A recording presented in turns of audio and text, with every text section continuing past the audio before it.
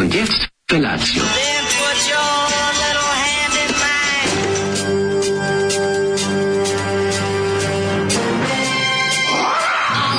Grupa rozvojenih mladića trči po studenom vazduhu pre zore. Alarm. Ima da kane, nema problema. Svakog radnog jutra od 7 do 10. Hajde, Geri, jako se velda. Nema da prska, nema da...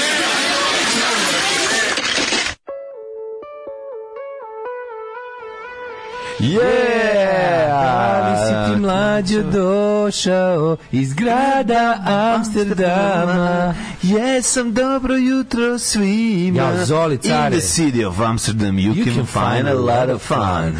Znači, samo ću vam reći da... London calling to the faraway towns. Žito se preliva sa našeg stola, nema leba bez rock'n'rolla. Žito se preliva sa Islingtona, nema leba bez nisam ti pričao kako je, znači Amsterdam, ono, grad ludilo, ali pre svega toga grad banka. Da vas pozdravimo abrakadabrom i legendarni, jedni od najvećih Zolijevih favorita, a i naših. Zoli zna da mi njih volimo i onda se obrada kaže, si vidio, kaže, ovo su moji drugari abrakadabra. Ne, oni su nama, kako bih rekao, oni su nam najmiljeniji bend koji nije prešao na drugu stranu. Da ti kupim ploču i uvek nešto zaboravim. Nisu prešli na drugu stranu. Mislim, ako ti kupit ću ti uramljenu, pa ćeš možda okačiš ono.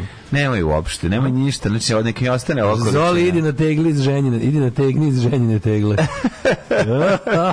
Ali grad Bangkok, kako ta dva tezgaroša, najbolje je na početku taj njegov ono, taj neki krik bola koji on pustio. Na početku. Ono je stvarno, šta ono bilo, Bog te? Ne, prvo je teški, ono, mislim, tako izgledaju nastupi Ace Lukasa, počinje sa sa tim nekom, s tim bolnim krikom, ono. I onda kreće, ono, neko rastezanje klavijatre sa, ono, imaš utisak da stižu tu horde, da stižu dolari turskih vojnika na Kosovo, tako počinje. A koliko su oni slatki čečini dvojice. Grupa Abrakadabra, sa albuma Da zgađam dan, naš omiljeni. Verovatno, ja mislim da me zove Tezgaroša koji su trebali napraviti mladalački album. Te da preko pop album. Ovo čak stvar ima i taj neki, malo se dovezuje na onaj early 80s synth wave scenu, onu elektro. Dovezuje se ono što smo. Teli su malo, oni da budu maxi intro, ali su ispali ono min i outro. Da, min outro, ali odlični su odlični su to što imaju taj ti zapravo kad pogledaš ceo spisak tema koji se nalazi na ploči, one jakne sa bradavicom su naravno, što nije dobro uštavljeno, ono je čista ljubav, ali Rickenbacker pravi crni Rickenbacker koji je dosta redak i ja ga jako poštujem, a s druge strane vošti se i neki Jackson ozbiljen. Jackson 5. I izgledaju kao ona Spasić na basu, o kome sam by the way čitao, dosta teška priča, čuveni fudbaler Spasić, koji je bio veliki deo velike 11-orke iz Italije 90. Teško mu je sad, radi kao... Koji Spasić? Spasić bilo nešto kao Pixi, na jednom napucu u glavu poslučano dao gol. Mislim da je to bilo... Što si Spasić? Kako znači što je bio proćilo, bilo najstariji, izgleda kukostolomac. Bio je najveće, ono, najjači. U ovom albumu jebote svoj muzikom. I ovako po kvalitetu verovatno i najtanji, ali nije važno. Sećam se i Davora Jozića i Srećka Katanica i Sušića i Vulića i Vulovića i Vujovića i sve. Zaboravio si njega. Pa zaboravio si njega, Spasić Mašara. Njega si zaboravio. Pa ovaj basista jako liči na Spasića, a gitarista liči na jednog makedonskog glumca iz filma Tetoviranje, koji se pojavljaju u Trstu i Skoplje. Meni strašno podsjećano, ne znam mu ime, ali ovako dvojac je jako zanimljiv. Zato su obradili temu. Imaju sve te teme na albumu kao mladalačke, pa imaju i taj Bangkok, meni zanima kako se zove, želja za istokom, traganje za smislom, a pogotovo to su radili svi 80-ih. A kako se zove onaj synth moment kada na synthesizeru koristiš oni ne znam. Ono, znaš šta mislim? Hal, verovatno. Kako se to zove? To da dobiješ taj ocečni, onako kao gvozdeni, gongasti, onako, ali kao gongu nazad, razumiješ? Znam. To je taj neki... Kako je to jeftino, a to obožavam. Meni je to super. Jeste. Ja da imam bend, ja bi to sigurno stavio u muziku. Znam da bi stavio, dobro je da nemaš. Tako samo ubaciš bez veze da malo kao... A u to vrijeme je to bilo skupo, oni su mislili kao Bog te video. Možemo dobijemo dugme, ono za šta je za šta narodnjacima treba ceo orkestar. Meni je najbolji taj moment... Spasić balvan iz Partizana. Da, taj moment gde oni ne mogu da izbace... Imaju taj thriller u glasu, to sam čuo da se tako zove. Da, to je thriller. I ne mogu kao da te neko udari njegov thriller u glasu stvara komediju u bendu. Znači, thriller u glasu pravi komediju u njegovom bendu. Prilično zanimljivo. Taj njegov zvuk, krik na početku je kao zvuk hodanja Ivana Gavrilovića. Da, to je to. Nego, Mladene, lepo jutro, hladno u materinu, to je svetlo. Čuš tako ladno, evo te. To će valjda da danas bude ladno. Biće još ladno i sutra, ima neki... Ono kreće neki talas prolećni. Ne, u sredu četvrtak će da bude ladno ceo dan. Ali je 19 stepeni utorak sreda. Pa to, da, ali u sredu ono će opet da bude nešto kao 9. Ali važno da će taj... Sutra ili prekstra će da bude minus ujutru, a 19 preko dana. Kako će da bude, brate, jedan širok dijapazon, smislit ću bolji fazon. Odlično. Jedino što me ispričalo da jutro stignem ruku na sebe, kad vidim ko sam, kad vidim gde sam, što bi rekao je to što je u aprilju bilo sunce i potpuno razdanjenje. Here comes the sun, što bi rekli Beatlesi. Če izdrži još 2 nedelje, on će opet da bude mrak malo, pa će da bude 3 nedelje mrak, opet kad se budemo, pa će onda da bude opet sve. Neće biti puno mraka, znači bit će lepo. Biće nakon ovog svetla ovako, skenješ se opet. Kvariti, dobar osjećaj. Neću se skenjati, ne razmišljam o tome da se skenjam, bilo mi lepo u Amsterdamu, hoću da vam pričam. Ni pošto ne razmišljate o budućnosti, budućnost je zla i ne treba zamišljati. Ne, budućnost je već bila lepa i prošla je. Kažem budućnost koja je ostala, ovo budućnost što nam je ostala je zla. No future is now.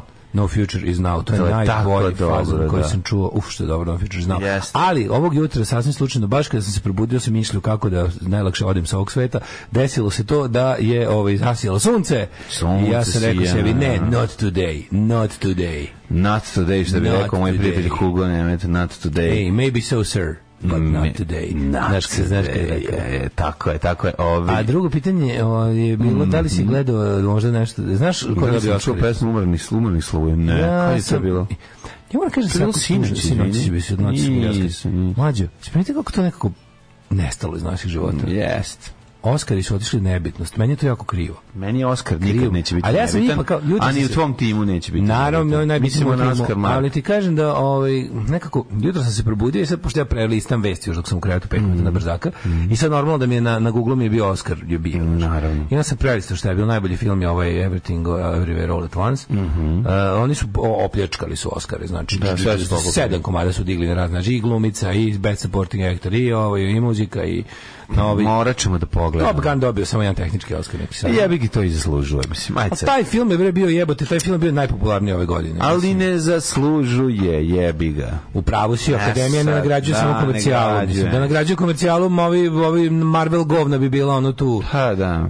Marvel govna bi ono apsolutno otrala sve kuće. Mogu da dobije neki počasni Oskar koji ima ono, nema pojma, Oskar popularnosti. Pa dobro dobio. Top Gun. Ali dobio, taj onda što je dobro prošlo. All Quiet on Western Front je najbolji strani film je dobio. Banja je bio nominovan i za najbolji film i za najbolji strani film. Za najbolji strani je dobio je za najbolji A meni nije recimo najbolji, meni je odličan. Ali mi nije, ne prelazi mi još granicu neku koju bi ja volao, taj film. All Quiet on Western Front. Da, ja mislim. Jeste bio najbolji strani film. Verovatno jeste, zato što je najskuplji i sve ono. Najbolji strani film u konkurenciji, ono. Znaš šta? Možda ih je bilo. Ajde, 1000. Mogu nešto ti kažem? 1000 evara. Ja recimo nemam želju da ga gledam opet. Pa ja nemam ništa želju gledamo. Ja imam želju. Ja film koji mi se potpuno, od kog potpuno odlepim. Film koji ima dobio Oskar mora da se gleda više puta. Ja film od koga odlepim, kao gledaću ga opet za 10 godina. Ja ne gledam filmove 2 puta, nikako. Moram da se želim skroz da ga zaboravim skroz. Pazi, moj omiljeni film gledam svaki 10 godina po jednom, a to je Zoran Mrtvaca. Tako je. I dosta mi da pogledam tako. Mogu nekad da se da prevrtim nešto, ali aj za 1000 evra, kako se zvao Best Picture prošle godine? Ma ko će ga znati? Sve kako to je devalviralo. A nekad smo znali. Birdman. To je bilo pre 5 godina. 10, mater. Ko je bio prošle godine? Coda. Čuda. Ono gluho nije, to nismo ni gledali. Niko nije gledao, bre. Niko nije gledao, ono. Pa je bio onaj Fish Fuck. To je bio najbolji. Ma, pre toga Fish Fuck je bio odličan. Fish Fuck je bio pre 4 godine, matori. Fish Fuck je bio pre 4 godine. Fish Fuck, odličan film. Pustimo odgovor stvar Fish Fuck koji traje 29 sekundi. Odličan. Fish Fuck, baby, I'm gonna fuck you with a fish. odličan ovaj album. Odličan film, taj, zove se Shape of Water. Posljednje što se sećam... I to je Benicio del Toro. Da, znaš što je u stvari prošle godine? Šta je prošle godine ukralo Oscara i niko se neće filma? Šamar. Pa zato ni ne znaš. Posljednje što se sećam Oscara kada je Will Smith ušamario u Chris Rock, pa baš to. Govnari. Larisa Liveir na Instagramu ima nešto za Daleta, a bome i za Mlađu. Škole, svilo majstori u ulici, poručnika, Spasića i Mašere, dosta važno. Pa onda ovako, Viking inostranstvo, teška buržoazija. Znamo za Mlađu, on je producent, može mu se. Ali kako si ti, Daško, sebi to priuštio? Ja sam, ne znam, vi ne znate da li znate za moju tajnu karijeru tajnog agenta i pornog glumca noću i preko dana, ostatak dana. Porno agent i tajni glumac. Tako je. Opravim ja sebi kajganu s Bukovačom, gledam je, setim se scene s gljivičarima i načinem posljednji kulan od mangulice. Ja znam ljude kojima se pečurke zgađale zbog serije. Majke mi, znam dosta cura koje kažu da malo pečurke on hold od gljivičara, im se zgađale im se pečurke. Stvarno? Da, jedno 3-4 mi je reklo to. A meni to ne izgledaju kao pečurke. A meni izgledaju. Je palo bar neko šamaranje na Oskaru, imaš šta se prepričao, nema. Zašto je Oskar cancelovan? Šta se tu desilo? Nije cancelovan, pojelo ga vreme. Šta ga pričat ćemo, možda pričati kasnije o tome. Pojelo ga kod James Bonda, to? Pa nekako, vidi, filmska produkcija, vidi, evo šta je problem. Mlađi ljudi nemaju vremena za duže od TikToka. I onda kao, Oskari se percipiraju kao nešto od starije generacije. Kao ova, kako zove ova debilska generacija. Sad ću ti reći zašto. Ne znam, Zombie generation. Sad ću ti reći šta je razlog. Megaprodukcije. Verovatno. Nije megaprodukcija, zapravo nije da sakupe. Filmova ima manje. Mlađe, ove godine je bilo... A kažete serije, treba... Ove godine je bilo neobičajno mnogo Best Picture nominacija. Oscar, bilo 5 ili 10. Oscar se daje za filmove, a serije su pojele filmove. Imaš kako zove Emmy. Ali, zato ti kažem, ali je pre Oscar i bio Oscar. Ali nije prešla pažnja na Emmy, razumeš? Pa prešla je. Nije. Serije su važne. Ko je dobio Emmy, reci? To tek niko ne gleda.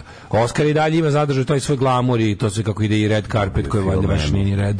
Pa onda ne znam, mislim i drugo glamoč tu žur. Mnogo stvari uticalo da Oscar padne u nebitnost. Jedno je što jednostavno to je format, to je sada za ovo vreme i ove nove nacije predugačko, to traje čoveče satima.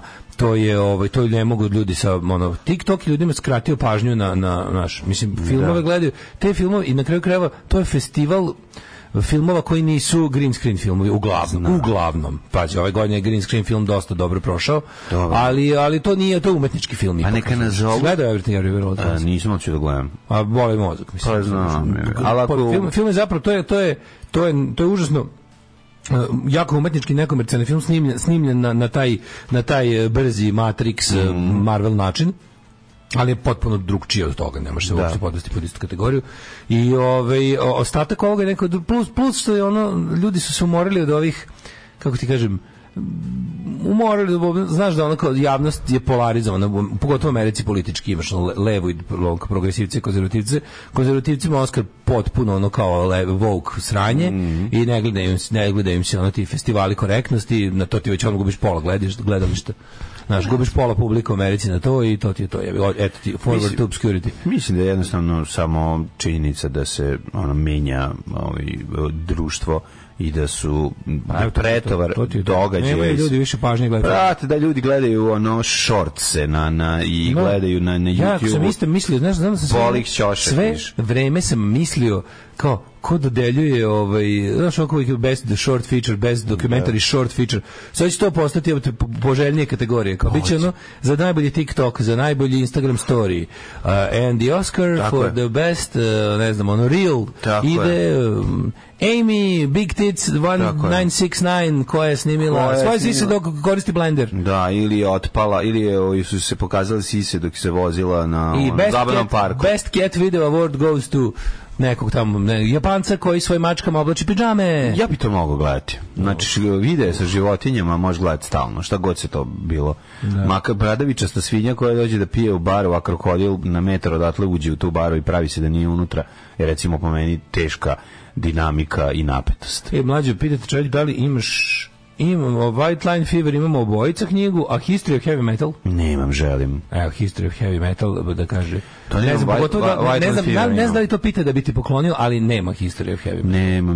Nemam. Ajde da Ali mi evo imamo i jedan i drugi. Da. Dobro jutro, preživjeli smo najbolji vikend na svetu, a čućite i kako. Ostanite nas da čujete i kako. Justifying the ancients of Mumu, furthermore known as the Jams. KLF. Tako je, KLF, slušali smo. Teo sam se pustiti nešto od KLM-a, ali sam pustio od KLF. A si putao KLM, ti si Vizer, ja rekao KLM, još da si bio. Mlađe, sledeći put isto ovo da se ponovi KLM-om. To su dale njihove sramote. Isto ovo, tako je. Ti znaš. Slušajte sada ovo. To što ja idem u Amsterdam preko Eindhovena, to je ne zato što sam ekscentrični milioner. Mlađe se izbacili ga padobranom u Nimegenu, pa je tamo forsirao most, pa su ga Britanci zabali. Dok sam oslobodio most, dok sam čekao da mi se... Mostobran na Rajni, pa tamo stignu oni supruga. A Amerikanaca nema. Ne, mlađi supruga tamo stignu do mosta, oni ga greškom raznesu avionom. Znači, katastrofa, šamponja riša po njega. Predivnost jedna, ja ću vam ispričati kako je to bilo. Znači, imali smo vikend, najbolji vikend koji nam se namestio. Evo kako. Vreme je bilo stvarno heavy u petak. Ja sam mislio, ako nas ovako bude i sutra dan, ovaj sneg, ova vetrina koja piče, međutim, kad je svanula subota, znači subota screensaver nebo, predivno subota kao nacrta. Simpsons, znači ne možeš da. I onda cijeli dan u 8 ujutru napolje cipele koje znaju stare amsterdamske ulice. I onda in the city of Amsterdam you can find a lot of fun. Kaže, tu kurave u izlozi seduću, tu pušu prolaznik je gledao. Bilo je stvarno genijalno. Ta reka ljudi, ali opet nekako moram reći zašto je meni... Ta reka ljudi, a i samo reka. Ne, pa da, i ta reka je Amstel, to nisam znao da je Amstel reka. Pa nisam. Pa nisam prvi put bio Amsterdam, bio sam, nisam znao da je reka Amstel, nisam to zapamtio kad sam bio sam u Amsterdamu već i rado ću mu dolaziti i nekako, kako bi ti rekao, imao sam scenu duše koja me odmah ovako pogodila. Znaš kad kažu da na zapadu nema duše, jedan čovjek gura neku smrznutu ribu. Jako puno smrznute ribe gomile. Mislim, to padne i moj londonski utisak. I prospe mu se sve ispred njega. Jebem ti. I ti priđeš i maziš mu. Čovjek pored njega, naleteo je na čoveka. Sad očekuješ da će biti, šta je jebem ti? Ne. Kad ono izbila duša. Kad su oni počeli zajedno da nije to duša da se pobiju s normalno. Nije, ovo je duša. Da se pobiju, ovo mi mislimo, ne. Duša je da se pobiju, oni su ne reaguju tako impulsivno, oni su jednostavno takvi. Kad je ovaj njemu uzeo. Šta god mi radimo duša. Da, mi smo duše i to je, da, pravo si. Šta god mi radimo duša. Ako napraviš ovo je robotska uljudnost. Onda robotska uljudnost, kako su lepo to složili i razišli se. Pa kako tamo BMW ima žmigavce? Samo sve protiv Srba. Kako lepo, samo ideš okolo i gledaš godine na fasadama kuće i kontaš. Ove godine bilo dovde poplava, koliko ste samo na robovskom radu izgradili govna jedna što kradete dijamante. Šalim se. To je meni, to su moje pomešana osjećanja. Ja davno više nemam pomešano, ja samo divim. Ma divim se. Nemam više zabol, boli me dupa više kako je nastalo. Brate, meni toliko dugo je dobro i toliko već nisi stvarno ono kao savršen. Čekaj, ja pričam da ću ti o Londonu. Ovo je moj. Predivno je. Svaka fasada kuće bi mogla biti torta i mogla bi biti pojedena. A vi iz vode. Ako ćeš znaš kako oni reše, kako im nije mokro u stanu? Kako im nije poplava u stanu? Ne znam. A evo ljudi u ovom žale se ljudi koji su kupili stanove u Beogradu na vodi da su im garaže, oni to kako mi tim ljudima da pomognemo, to ćemo kasnije vidjeti. Moramo se organizovati. Ja ne mogu nepravdu trpeti. Gledam koje bi biciklo je vozio. Gledam svaki detalj. Sve je u detaljima. Život je u detaljima, ovo je bio overload detalja i od klope preko šetanja. Šta si jeo, pa to mi kaži. Jeo drogu, college drogom. Kupili smo. Koji su hash brown ili space cake? Space cake. Ja jeo jedno drugo, to ništa ne radi. Pa ne radi Space Cake, moram da reći. Ništa. Ali nama bilo smešno zato što smo ubedili sebe. Još su mi dali taj neki, koji si od Medium. Kako se sedi kako to bilo? Mi smo kupili Medium. Pa to što su kupili ostali. Još su mi ubedili ovaj najbolji kao on. Zabavali da čekali smo 40 minuta u redu. Nije dečaka su u redu. A tad je bilo što. Znaš šta je moguće? Tad je bilo su Amerikanci, sad Ameri manje više ono. Mislim, u većini država ovim najmnogo ljudi ih je legalizovano, više nije ono, više nemaš pun Amsterdam Amera koji su oduševljavaju gandžovom. Da ti ispričam ja koliko je to, mi smo zveknuli, tamo smo se zabavili, kako smo se zajebali, u stvari taj kolač mora se smota da se popuši, a ne da se pojede. I da verovatno zato nije radio. Ali je, meni ne treba droga, meni kad odem u inostranstvo droga. Mislim, meni je to droga. Znači, ne treba mi ništa. Ne treba mi čak, ajde, mislim, na kraju smo se stvarno i oblebačili i sve je bilo do jaja, super, ceo dan na nogama, predivno. Jeste jeli pohovno govno? Čega? Pohovno govno, ja to obožavam, tu je koncernom pojedem. Ono na ulici imaš onaj kao, stvarno izgleda pohovno govno. Štrump, vafel, kikije, pohovno govno, to je jako dobro. To kupiš. Prika moj, seli smo na doručak u nekoj lepu, kako se zove, doručkarnicu, sa onim finim prozorima u centru. Odlično. Sa onim sa divnim protestantskim velikim prozorima koje su podeljene na onih 6 na male katoličke prozore. Sedneš unutra na radijator koji piči dole, brdo ljudi prolazi prelepo, svi su lepi, pička i materija. Svi su lepi, jebem im sunce žarko. Svi su stilizovani. Svi su stilizovani. Muškarci su lepi, pizda i materija. Nose ešer pa šalove, kao pravi bogati. Mršavi su sve Erih do Eriha, majku im voze, one biciklove lepe, znači... I muškarci nose one pičkaste šalove, zato što je dobro u životu. Obožam te pičkaste šalove. Kod nas to samo jako bogati ljudi nose pičkaste šalove. Ja da nosim. Pičkaste šale. Nemaš opravdanje za pičkaste šale. Imam opravdanje za sve. Jebe mi se. Ja sam čovjek koji ustaje, radi 6 poslova, nosim pičkaste šale. Pa ne može. To ti ja sam kad se obučen skladi u moj pomorski kaputić, zapravo sad sam smestio sebe, mešavina Holanđanina i Šveđana. Nisi još stigao do platnog razreda pičkastog šala. A dobro, neću nikad stići do platnog razreda. Možeš da težiš. Znaš šta? Možeš se i folirati sa pičkastim šalom. Što da ne? Vidi se to jako. To je tužno. Znaš da se vidi? Vidi se zato što Holanđan, brate, ne nosi kapu. Čak nikad duva vetra boli ga kurac. Stvarno? Ma naravno, znači nose kapu, ovi što još uvijek nisu se navikli. Bijebe, brate, bijebe se nose bez kape, razumiješ? Oni, još jedna stvar. Što se pičkasti šalu? Njima, dobar, zašto ti to... To je kao modni detalj. Ti izražaš svoju individualnost.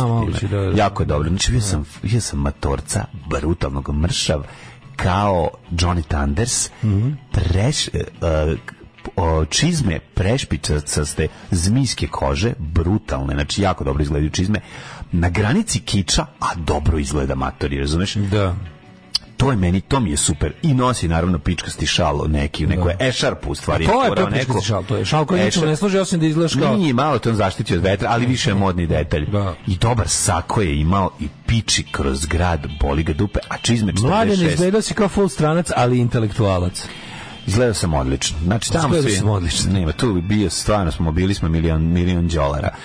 Ko ima prilike pratiti na Facebooku šta se dešava, ovaj video.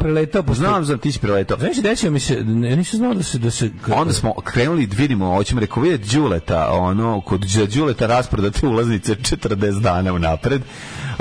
Aj hoćemo vidjeti, Đule Van Gogha. A za Van Gogha. Da, je rekao 40 evra. To je Riks muzej. Nije u Riksu, u Riksu je bio, ne znam šta, ovo je baš Van Gogh muzej. Kako mene boli da upadjem po muzeju? Ne, lepo je, nema me jebati. Kad idem na krad na 2 dana, išao sam Banksija, da dobijem i svoju dozu onog što mi zaista prijelo. Vidio sam i Marinu Abramović kako preva Hej Slovenis na konju sa Slobodara Banksija. Pa to je ovaj Moko muzej španski koji ovdje ima svoju podružnicu. Neskog, 20 evra. Nije nešto. Ovdje ne možeš da uđeš. Ne možeš da uđeš, htio sam da vidim ovog mljekaricu, kako se zove. Žena mljekarica i ovog drugog njihovog velikog renesansnog umetnika. Međutim, shvatili smo da i tu karte jednostavno, a karta ne. Onda sam setio da Van Gogh kod nas košta $20 u prodavnici CD i to na sniženju. a da je Van Gogh u Evropi mnogo skuplji i cenjeniji. Tako da mi ne znamo da cenimo ono što imamo. Mi Đuleta ne cenimo. Ne, stvarno, to je istina. Mi Đuleta Van Gogha možemo dobiti za usprašak ili koliko bi oni CD neumereno svemu? 20 dinara. 20 dinara neumereno svemu. A u Holandiji bi vidjeli Van Gogha mesecima moraju da čekaju. Čekaju napred da bi vidjeli. Kod nas spreman u svakom disu. Da, kod nas ove Đule vreva. Predivno, nakon što smo dobili dozu umjetnosti koju smo želi, onda mislim da smo napravili taj dan jedno 30.000 koraka. Znači to je već bilo ono. Ja sam u subotu napravio 26.000. Da, to je bilo neverovatno. To je nekulturno. Znači pičili, našli se s našom. Ja naravno nisam u 108. Na kraju se našli sa našom dijasporom koju pozdravljamo ovaj put. Ja sam u 111 normalno, kako sam. Jako dobro, ma kakvi ne. Mi smo čak u petak i ranije dobro, lepo večer u nekom super večerernici, nekom polu pubu. Preslatko gde drži matori Britanac i njegova da mu je to supruga ili sama radnica Bugarka. Ja sam bio isto u pubu koji drži Britanac. Znači, matori je pijan kao zemlja bio i zajebava, a izgleda kao da je ispao iz Koksparera. Znači, toliko bilo slatko da ga gledam. Matori, takozvani Čaletov prijatelj lik. Britanac koji podjebava, znači, stvarno izgleda kao predobro je bilo i čak sam i taj moment imao sam taj moment naše ekipe koje kafane kao što mi srećemo, volimo i u kakve izlazimo. Tako da vikend prepun dobre energije, pozitivne energije, što bi rekao mladi Perica Ognjenović. Lepo smo se proveli i uživali. Kako je tebi bilo? Moj život se može opisati sintagmom jastozi i njujorški rok. To je moj život bio za ovaj vikend. To bio jasto groba tvoj. Znaš šta je jako dobro? Što ja u 42. godini života i dalje može mi se desi da mi se desi koncert koji upadne u top 5. Pa to je jako lepo. Znači, koliko ono bio dobar koncert mlađe. Pa oni prave taj kao svoj weekender, to je svaki nekog godina dođu baš u London i onda naprave tipa u nekom klubu poput Electric Ballrooma. To je, sad sam posjetio sve čuvene londonske concert venues. Nisam bio do sad u Electric Ballroomu, sad sam i tu otišao. 1500 ljudi, kapacitet, prepuno. 3 večeri zajedno su pravili tamo, ja sam išao srednji koncert. Raspadali 3 večeri. 3 večeri zajedno. Znači, kažu da je srednji bio najbolji. Ja, jeste bio najbolji. I ovi ludaci koji su išli na sva 3 su posle. I ludaci koji su bili sutra dan pre mene su mi rekli da će sutra biti gore. Ne, sam sinoć, naravno. Ali najlepše od svega je što i bendu i publici je subota bila najbolja, ali je zašto je mene najbolja. Ali su nije stvarno i da sam morao da pozdravili. Da sam morao biti najbolji, set list je bio u subotu baš najbolji. Po mom ukusu. Jeste pozdravili? Šta je pozdravili, čovječe, slušaj mene, znači, uzmete ja na dok je trebao bis, da me padne u pamet, ja setim da Franz, keyboard player, naš stari drugar iz Novog Sada, ja mu bacim mail, rekao, ajde kao ovdje lik iz Novog Sada, 11 godina pred, dopisivali smo se bili tada. Ne mogu da ti sviram synthesizer. Ako slučajno vidiš ovo, volao bi da se kao posle, da se podružimo ako može, i lik mi, ali mlađe ne zajebam se. Oni su odsvirali koncert koji je ono kao toku sviranja 1500 ljudi mi je padalo u nesvest. Ono kao koncert koji se završava kao 66.000 orgazama i vatrometa i svega. On je meni za 5 minuta car. Ja ne znam kako on stigao do toj onoj fori. Odgovor nekoj budali na mail. Jebik svira synthesizer i može da odgovara na mail. Odličan je bio. 5 minuta posle silaska s bine kaže, dođi backstage. Kaže, after je kao, on ne može nešto žuri, ne može negde ide, ali kao bend i ostali će biti kaže mi koji pub da dođem da im je kao after party. I odemo tamo i znači koliko je bilo dobro. Kako smo se družili s bubnjarem. Kako je bio sa Vačpeom. Sa manažerom. Toliko, čak nam je manažer i ja smo čak smislili neki plan gde da bude sledeći weekender. Ako sve bude okej, neće biti London, nego nešto smo smislili. Nemoj me zajebati. Tako da ako to napravimo, to će biti nešto najbolje na svijetu. Jako dobra ideja. Ali o tom potom. Da se ne izjalovi. Neka si mnogo je dobro bilo. Ali znaš što je bilo najbolje? Lik koji je... Najbolje bilo njima kad si otišao. Lik koji piše knjigu, sad završio knjigu, izlazio njima knjiga 1. jula. I lik je Guardian music critic. Da. Lik je Guardian of the Galaxy. Čak sam ja njega i čitao često, kad čitam oni music, pošto ja čitam music dodatak Guardianu, pa često bude taj lik. A kako se zove sada, mi ne mogu setim. I uglavnom John Savage. Nešto smo to krenuli da kenjamo muzici i sad on tu i taj lik što piše knjigu krene. Čekaj, ko je lik je? Ne, to što je pisao knjigu, a englesku je pisao knjigu, njemu bio tamo isto. A on ima, bend. Ovo Hold Steady, izlazi knjiga 1. jula, a izlazi mi novi album za mesec dana. I Ma si rekao, aj prepričaj mi knjigu da ne kupujem. I šta bre ima da dobijem knjigu. Naravno. I sad, tu nešto krenu da kenjamo muzici i on tu krenu da opanjkava oj. Kao nikad nije volio to bilo sranje, to je najgore. Iako neko i ubaci se matori, Craig matori se ubaci i krik. Znaš kako poznavanje oja surovo. Kako mi to bilo milo. Pa naravno. Znaš kad band koji realno muzički nema nikakve vesti, kad krenu kaže gde nema jebote. How can you say that, man? You know the blitz, you know the business, kao krenu napravio se kao, no, kao ne može tako da se otpiše oj. I meni puno duša. Gde nema oja, pa nema u bohoho u svim ovim, a meni puno srce, čovječe, što ono kao, ja tako pametan, skoro pazi, Hold Steady su danas skoro pa prog rock, jebote, kako sviraju, 3 gitare, pletu nešto ključe, ma imaju bre moment, znaš kako kenju gitarski, ono bre, sad su ozbiljeno, punk i dalje, da, u suštini, ali ne, oni su stvarno napravili, oni sad su prešli ogroman put od, znaš kao, jesu mnogo muzički kompleksni band, 3 gitare jebote, i to s 3 gitare svaka nešto svira, neko Turbo Negro da je jedna samo izgleda. Ja bih ga Turbo Negro Tepic Service 2 gitare, ali za 3 gitare. A kažem ti 2 gitare, Tepic Service, Euroboy ti je ono taka dobar gitarista. Kad se vidio da moj omiljeni bendova ceni moju glupavu strast ka najprimitivnijem obliku panka, bio sam užasno srećan. A što se pio dobar viski zato sve vreme.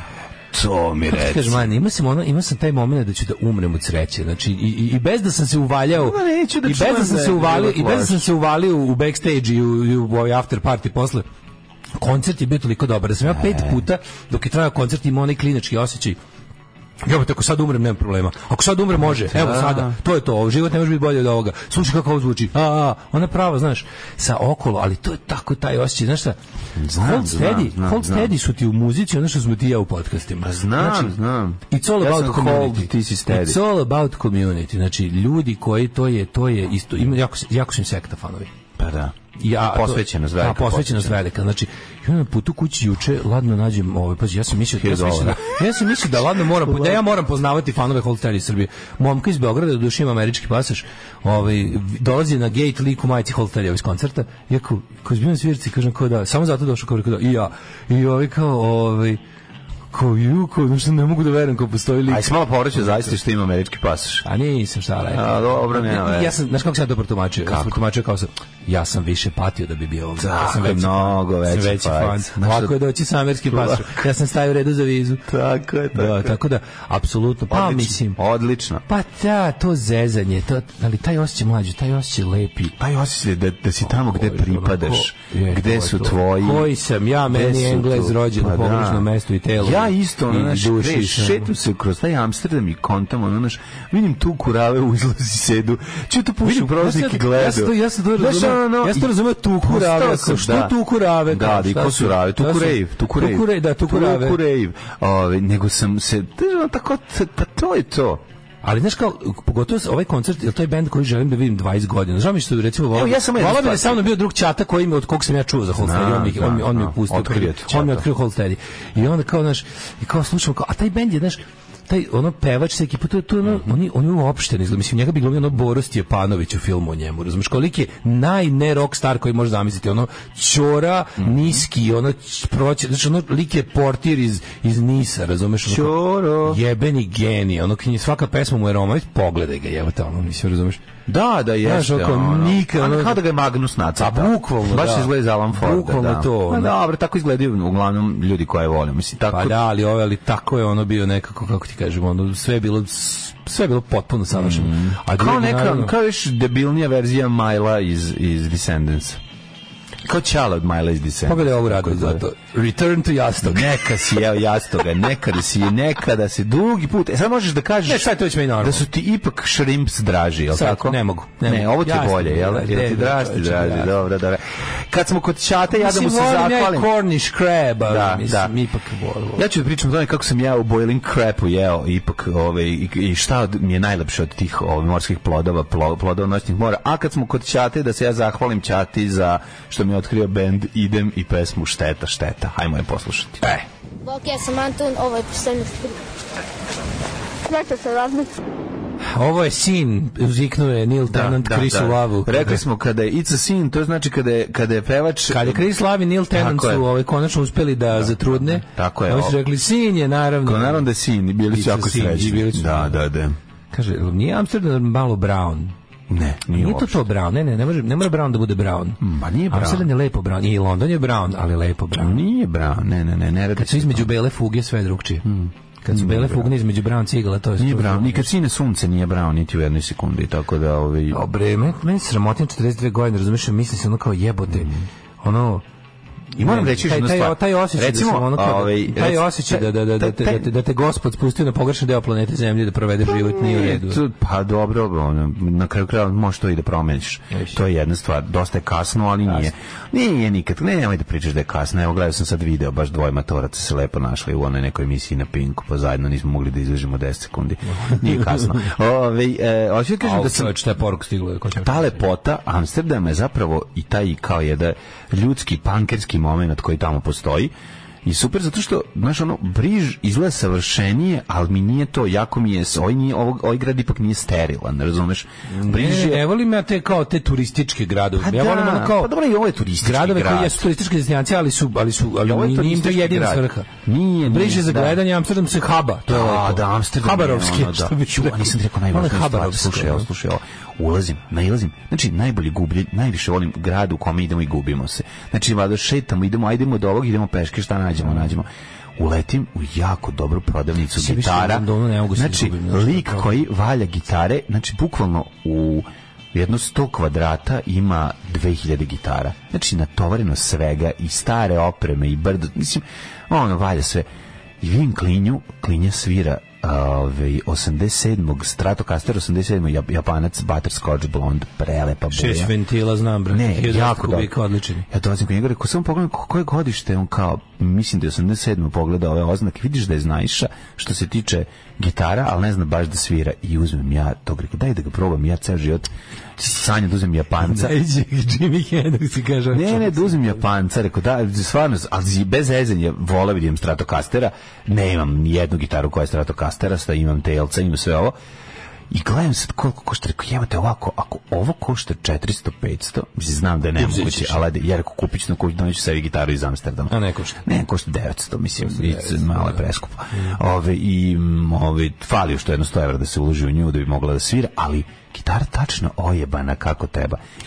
To sam ja razmišljao gledajući sad kako basist ima dobro oguljeno, sve oguljeno, ali jako brutalno oguljeno. Ovo nije tako. Na precimu je onako skroz ono. Ovo nije tako, ali kad sam je uzeo, znači kako je čučnulo u ruku, taj moment, i onda kad je krenuo Klinja da vadi podatke o gitarama, kad su krenuli da se gađamo, ovo je ovo, ono, pa da zovemo vlasnik nije bio tu da kaže. Ste se mačovali gitarama? Kad se krenuo sviran, kako se mali napalio, kaže, mali, ja ću kupiti, ja shvatim to, razumiješ da je, rekao, moj Klinja, da ti ja kažem, ne bije boj gitara Fendera, ali kupi ako imaš pare, ako ima. Ako je 700 uzeću, ja rekao, ako je 500 ja ću uzeti sigurno. Pogledamo novčanik, rekao, stisnućemo se malo do sutra. I would wire you the money. Tako taman sutra ujutro idemo, kako se zove. I would wire you the money. Rekao, ako je 500, kupujem. I pogledam, naravno, nije 500, nema šanse. Ako to sam kao ako tražiš 700, možda spusti na 600, pa mi se još nešto isteglimo. Ma to još da dođeš koji sredi 120. A znam, Znaš šta vi zaradi takvim ljudima? Znam, za tu gitaru vredi. Svršim u oko. Vidi, za tu gitaru, za Fender, original Stratocaster iz 87. Japanca. Daj adresu radnje, sad kreće da uzmem. Daj adresu radnje, sad kreće da uzmem, kaže danski basista. Znači, ne možeš da veruješ koliko je dobra džita. Mlađa, uđem u prodavnicu, uzmem gitaru, opalim Stairway to Steven, 2 verzije od 56 minuta, gaz da pobegnem i sve gitare budu moje. Kad sam ja krenuo kad sam mu opičio, ali znaš kako je super, gitara koja žice stoje na njoj 15 godina.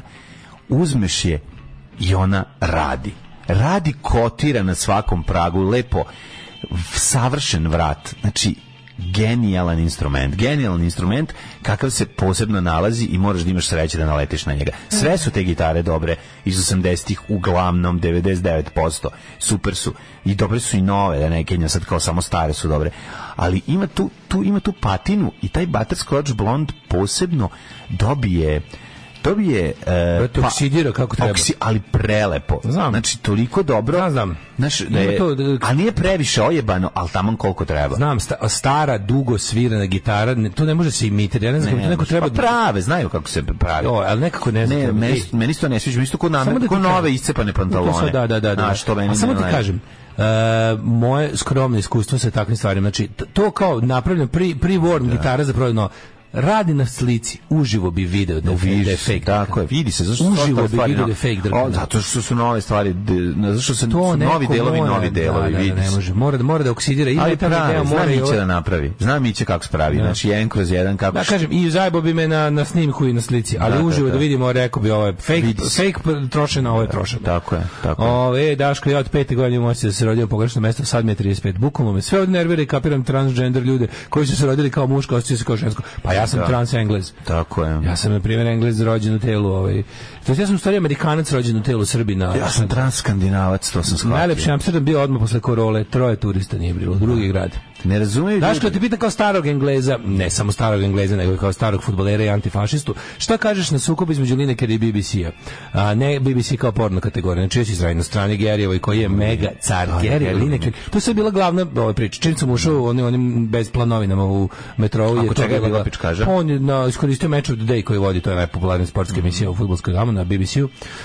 Na Match of the Day je rekao kao ubacio, ovaj predlog teorijevske vlade za hendlovanje ljudi koji dolaze na malim čamcima bežeći je kao bukvalno je rekao kao je bukvalno ono kao ima eho nacističke nemačke njih i ovo kako se zove i politike prema tada nepoželjnim kategorijama u toj zemlji i on su skočili njega konzervativci i ostali i dobio je suspendovanje ponudili su mu da se izvini, on je rekao boli me kurac i suspendovanje sa Match of the Day, ali on kao ja sam tu pomislio kao čovječe, evo čoveka koji nije za džabe bogat. Ovaj čovjek je, ako ovaj čovjek je ono kao, on je milioner jer je ono kao slavni fudbaler, jedan od najvećih engleskih fudbalera ikada. Ma kako ne znaš Gary Linekera? Gary Linekera znam, čim ja znam Gary Linekera znači da je on jako velik.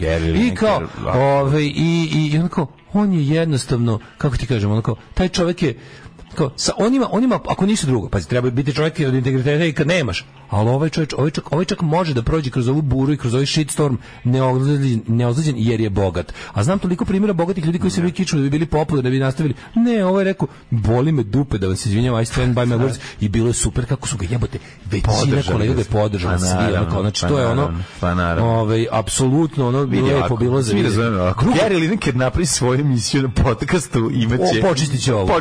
Ali nema potrebe, on to može reći čisto zato što se radi, ako mu se dalje biva prezentiran. Ali vratit će ga, razumeš, na ovo kad se ovo sranje stiša.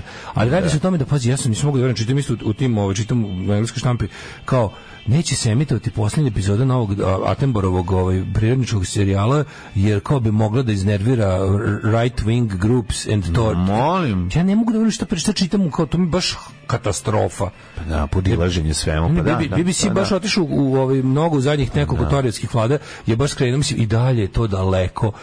Znaš, ti kad gledaš BBC, dalje će ti delovati kao unbiased public service u odnosu na ono gde mi dolazimo. Ali tamo javnost brine o tome, o ovakvim uticajima, razumiješ, i to je baš ono, vidi se tamo se pale crvena svetlo jako brzo kad se desi tako neko sranje. Znaš, i to je sad ono kao veliki tamo skandal, naravno, bilo je tako interesantno pročitati te kao, znaš, te glupane koji su i dalje, te Brexit ljude koji misle treba Gary Lineker should be sacked, znaš, tako to. Ali mogu drago mi je da vidim čoveka koji prilike koristi svoje bogatstvo na pravi način. Kao tipa, ako si već prebogat, znam, ali ne koristimo ga, ne, nemoj da se kao što... On je čovjek od integriteta, znači ti ovo radiš zato što voliš. Idi kući, budi milioner bez toga, a budi car. Mislim, kaže ti treba, car si kad družiš to bez para, a pogotovo kad imaš para, koji ti izgovor da trpiš bilo kako sranje od bilo koga. On je tamo legenda, mislim. Naravno, što to ne možeš. Mogu da vam platim svima da ne budete rasisti otprilike. Ali neću. Zato što to tako ne radi. Da, neću jer se to tako ne radi. Da. Car svakom čast. Car svakom čast. Kaže ovako, lik iz Holstead je svira crveni Nord Stage synthesizer, jeste taj svira. Mislim, mora Patreon paketno se smanji, ne mogu moji radi vojitelji da žive bolje od mene koji radim u staklenoj zgradi. Nema više inostranstva, pa šta koje mi ovdje radimo, slušamo i cepam uši, da li umre na nekom koncertu? Ne može umreti, nemojte biti. Pustite nam Holsteadija, čujemo. Pa onda kaže, Mlađo, ste slikali oktopod u Amsterdamu? Nismo slikali.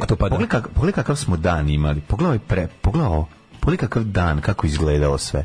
Vidi ovo. Dobro, da. Znači, pogledaj. Sve je, znači gde plava je filter, ali lepo. Nije filter, ovde nema filtera. A da nije pogledao kako zgrade. Evo gledaj. Nije bio je dan takav, vidi dan. A dobro, tako ne, to je lens, ne, to je iPhone nebo. Znam to nebo. Pa uslika ga. Malo ga do tirkizi ga je. Ali ne, ja kad stavim svoje naočare za sunce. A, imaš te, da, može. Ja imam sa kroz. Može kroz naočare. Znaš kako mi izgleda kao warming filter. Imam Kodak momenat. Znaš, kroz cvike za sunce sa dioptrijom, imam Kodak momenat. To s koncertom, prvi 5-42 godine, to ti je do godina, ne do koncerta. To je koliko ti se digne u 60. bez Viagre. Da. Đuleta ne treba cijeniti, kamoli slušati. Kako znam da zemlja uređena? Evo, vi kakav smo dan imali. Najveće selendere na jugu. Evo, izvinjam se, pogledaj kakav dan smo imali. Mislim da se ne zjebam. Znači, savršenstva. Zašto imam jedno pitanje? Zašto let evo i šta smo jeli, evo iz Nelinih slika, evo šta smo jeli. Da, super. Znači, jako dobro. Zašto let iz Beograda do Londona traje 3 sata, a let iz Londona do Beograda traje 2,5? Ajme mi objasni to. Da, evo ga, klošar neki svir gitar. Evo mene ništa kenješ, vidi kako cepam. Vidi ga kako si John Jambas. Kako John Jambas, vidi kako se svira džitra. John Jambas ušao pa pravi si čovječ. John Jambas pobegao iz Alcatraza. John Jambas, pokazujem mu fotografije. Znači, kad sam došao, vidiš te mali sad me primio. Ja moram da kupim, meni da što mu kažem, sine, ove ruke ne možeš da kupiš. Moraš da sviraš. Moraš da sviraš, prijatelje moji. Šta on? A on ništa, on kaže, aj prodaj mi ruke. Ja došao bez ruku. Ja mu prodao svaku za po 500 evra. Prodao za po 500 evra ruke. I kupio sam, šta drkam nosom, kupio sam, brate, odmah, znači kreka, i evo, sad smo na kreku svi, tako da nema greške. Da. Kaže, Geri na BBC zarađuje više nego dok je igrao za mečev, da ima platu 1,5 miliona funti za vikend, dobio ponudu od ITV-a od 4,5. Evo pređe na ITV i bole ga penis. To ti kažu, nemaš, ali zato što je ljudi, morate da razumete, na zapadu se ovo što mi radimo ceni. Za razliku. A ovdje nas cene dobri ljudi koji žive na zapadu. Razumeš, to je to. Ja sam dalje vrlo, znaš kako, onako... Ja sam prezahvalan, ja moram da kažem. A ta činjenica da ja ne mogu da se vratim sa gitarom, a poznati sam radio voditelj, to je sramota ljudi koji nas slušaju. To je vaš sramota, naravno. Ali, hoću ja kažem, ima se misli taj moment sredi, znaš, ono totalno povezano s nekaj, kad na kraju... 2 puta sam u životu kad na kraju koncerta ovaj kaže thank you, znaš, on kaže u publici thank you as a community, thank you as... Kao to je to, kao hvala vam što da...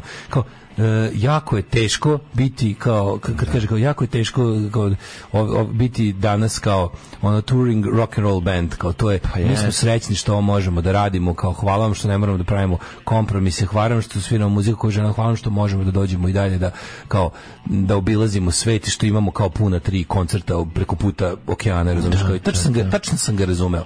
Razumeo sam ga što znaš engleski. Zato sam ga razumeo.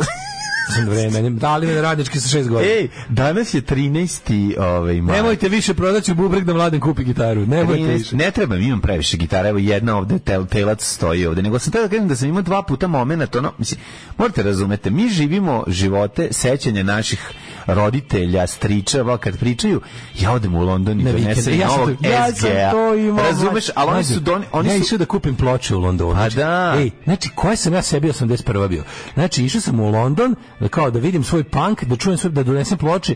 Jedino što nisam našao ploču po kojoj sam išao. I to je, pazi, nemaju 3 radnje. Znači, ono kao... Skupam jedan da kupim gitaru koju neću svirati. Kupim onaj home front na koji sam se naložio ko blesav, da kupim home front taj i nema ga ladno ono raspraviti. A to je nekoj maloj kući. Čovjek je ubo hit, mislim da ima baš mainstream potencijal. Tako da, a bilo mi malo, znaš kao, bilo mi krivo što nisam kupio, ali bilo mi drago da je rasprodat. Da. Bilo mi to drago. Volim da tu našu muziku sluša puno ljudi. Da, i meni je bilo drago kad sam vidio da je Van Gogh koncert rasprodat u Amsterdamu. A i meni je bilo drago. Ja rekao, evo ti, nek Đule, i stoje ljudi ispred i čekaju, pa neka uspe Đule negde ako nemaš kod nas. Nego sam tio da ti kažem, danas je 13. mart, a znaš ti u kojoj pesmi se nalazi on? 13. mart. Ne znam. Mislim da je, sad možda ispravite me ako grešim. 13. mart. Da. Koji? Kada si otišla s njim, bio je 13. mart, taj dan će ostati Forever in my heart. Forever in my heart.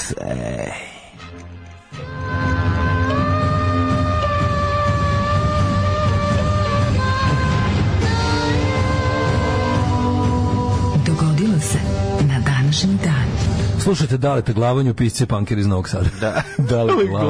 Dalet Glavanju. Ljudi, 8:02, on nam je apsolutni rekord u kako se zove, u prebacivanju prvog sata u drugi. Nije. Do 9 bude bio kraj. Nikada nismo počeli da Šajndan preko 8, nikada sad.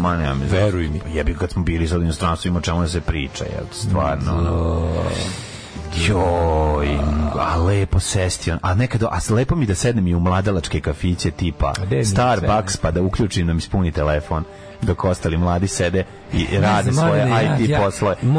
Taj moj Holloway Road, taj moj Islington, taj moj moj constituency, da tako kažem. Tu su moji prijatelji, tu je Jarvis Cocker, tu je Jeremy Corbyn, tu je Matija Corbyn, tu je Beth Orton, tu smo u istoriji, tu su moji prijatelji Matija Corbyn, tu su i jednom trenutku vraćam se pijan iz puba i mislim se, konačno mi je ovo sve normalno. Pa naravno. I krenem i rasplačem se. Neka si se rasplakao, ako si se na Hammersmithu rasplakao, neka tu bude mesto tvojih suza. Nego šta sam.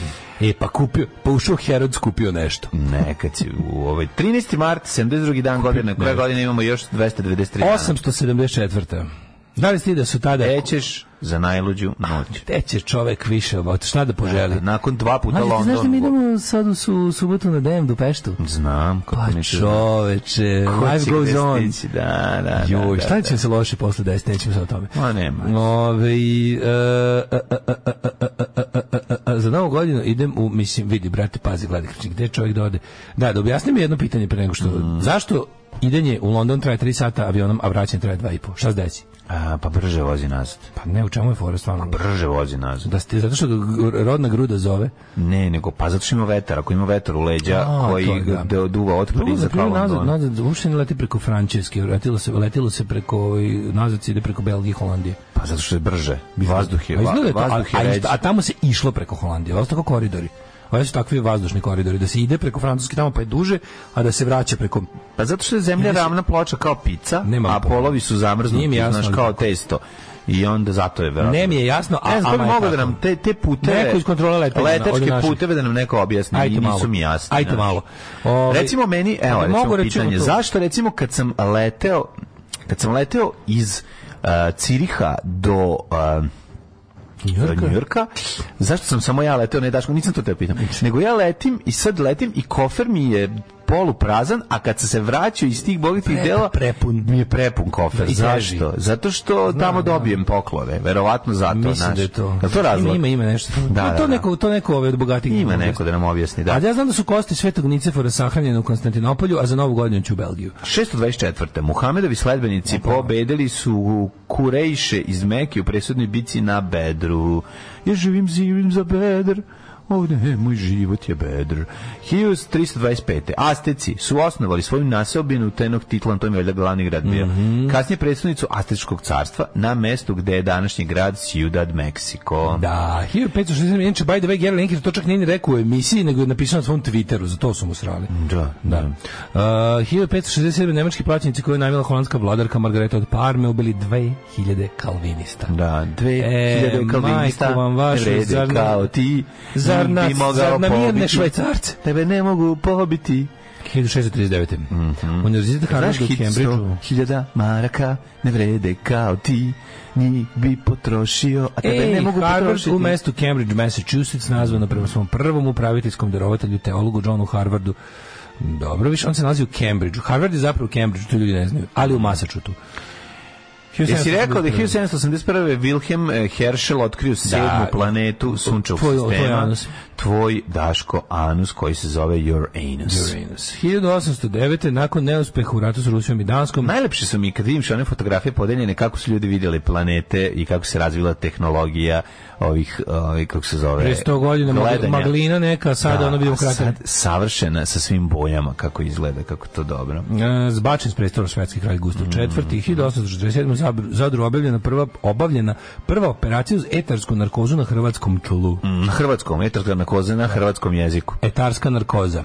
1848. Da, eto je dobra droga. Pod pritiskom demonstracije i pobune u Beču, austrijski kancelar Metternich. Da je Metternich podneo ostavku i pobjegu u Veliku Britaniju, a hiljadama gnevnih Bečlija koje su opkolile dvor, car i Ferdinand I obećao ustav. To mi je najbolje. Bukvalno od tada Beč je od tada levi grad. Znači sa malom pauzom u vreme nacizma od 38. do 45.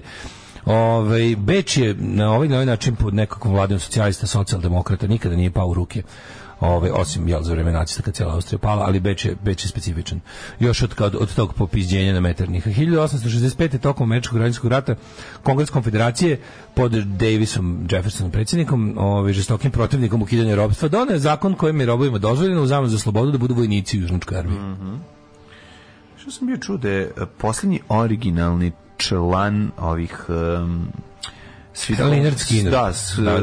Kako sam znao da će ti to pasti na pamet? Zato što se zove južnjačka zastava u glavi. Da, južnjačka zastava. Umro je poslednji. Mislim, to je bend koji inače 4 člana su stradali, pošto taj bend je još 14 članova, pa su ali prvo su 4 stradali padu aviona, pa je onda nastavili, ostaje i još plus njihovi rođaci, neko ne znam ko. I taj jedan što je bio, a on je valjda šta je on bio neki gitaroš, ja mislim. Ne znam. Basista, je sad umro. Je sad preminuo. Tako da više nema ni jednog originalnog. Ne, šta to kod disorder. 1881. u Petrogradu ubijen ruski car Aleksandar II. Ubili ga organizacija Narodna volja. 1913. Kambera postala glavni grad Australije i još uvek je. Malo što se ne znam. 1933. A koji je glavni grad Kanade? Glavni grad Kanade je Ottawa. Isto nije najveći grad kao i Canberra. Nije ni čak ni u prvih ne znam koliko. 1933. u Nemačkoj je otvoreno nacističko ministarstvo propagande sa jedinim i prvim ministrom Goebbelsom. 43. eliminisan geto u Krakovu, ubijeni svi Jevreji, a neki podvedeni u Auschwitz. 46. pripadnici Ozle uhapsili su četničkog vođu Dragoljuba Mihajlovića Dražu. Srećan Dražin Hapšavdan. 1954. Viet Minh snage pod vojstvom Vo Nguyen Đapa pokrenule masivnu artiljerijsku baražnu vatru na Francuze i počete bitka kod Dien Bien Phu. Tako, gdje ih je razvalio Đap? Gde je Đap razvalio njih i tu je počelo povraćanje. Nestalo ono što se zove francuska Indokina. Ubistvom Kitty Genovese 1964. Ustanovljen je psihološki efekat, kako se zove, bystander efekt, ljudi koji nisu ništa uradili zatečeni groznim prizorom koji gdje se to desilo? U Njujorku to je on bukvalno žena ubijena u sred bela dana na ulici i ubica je valjda kako se zove, pobego. 1972. Ujedinjeno kraljevstvo i Kina saglasili su da razmene ambasadore 22 godine nakon što je London priznao vladu u Pekingu.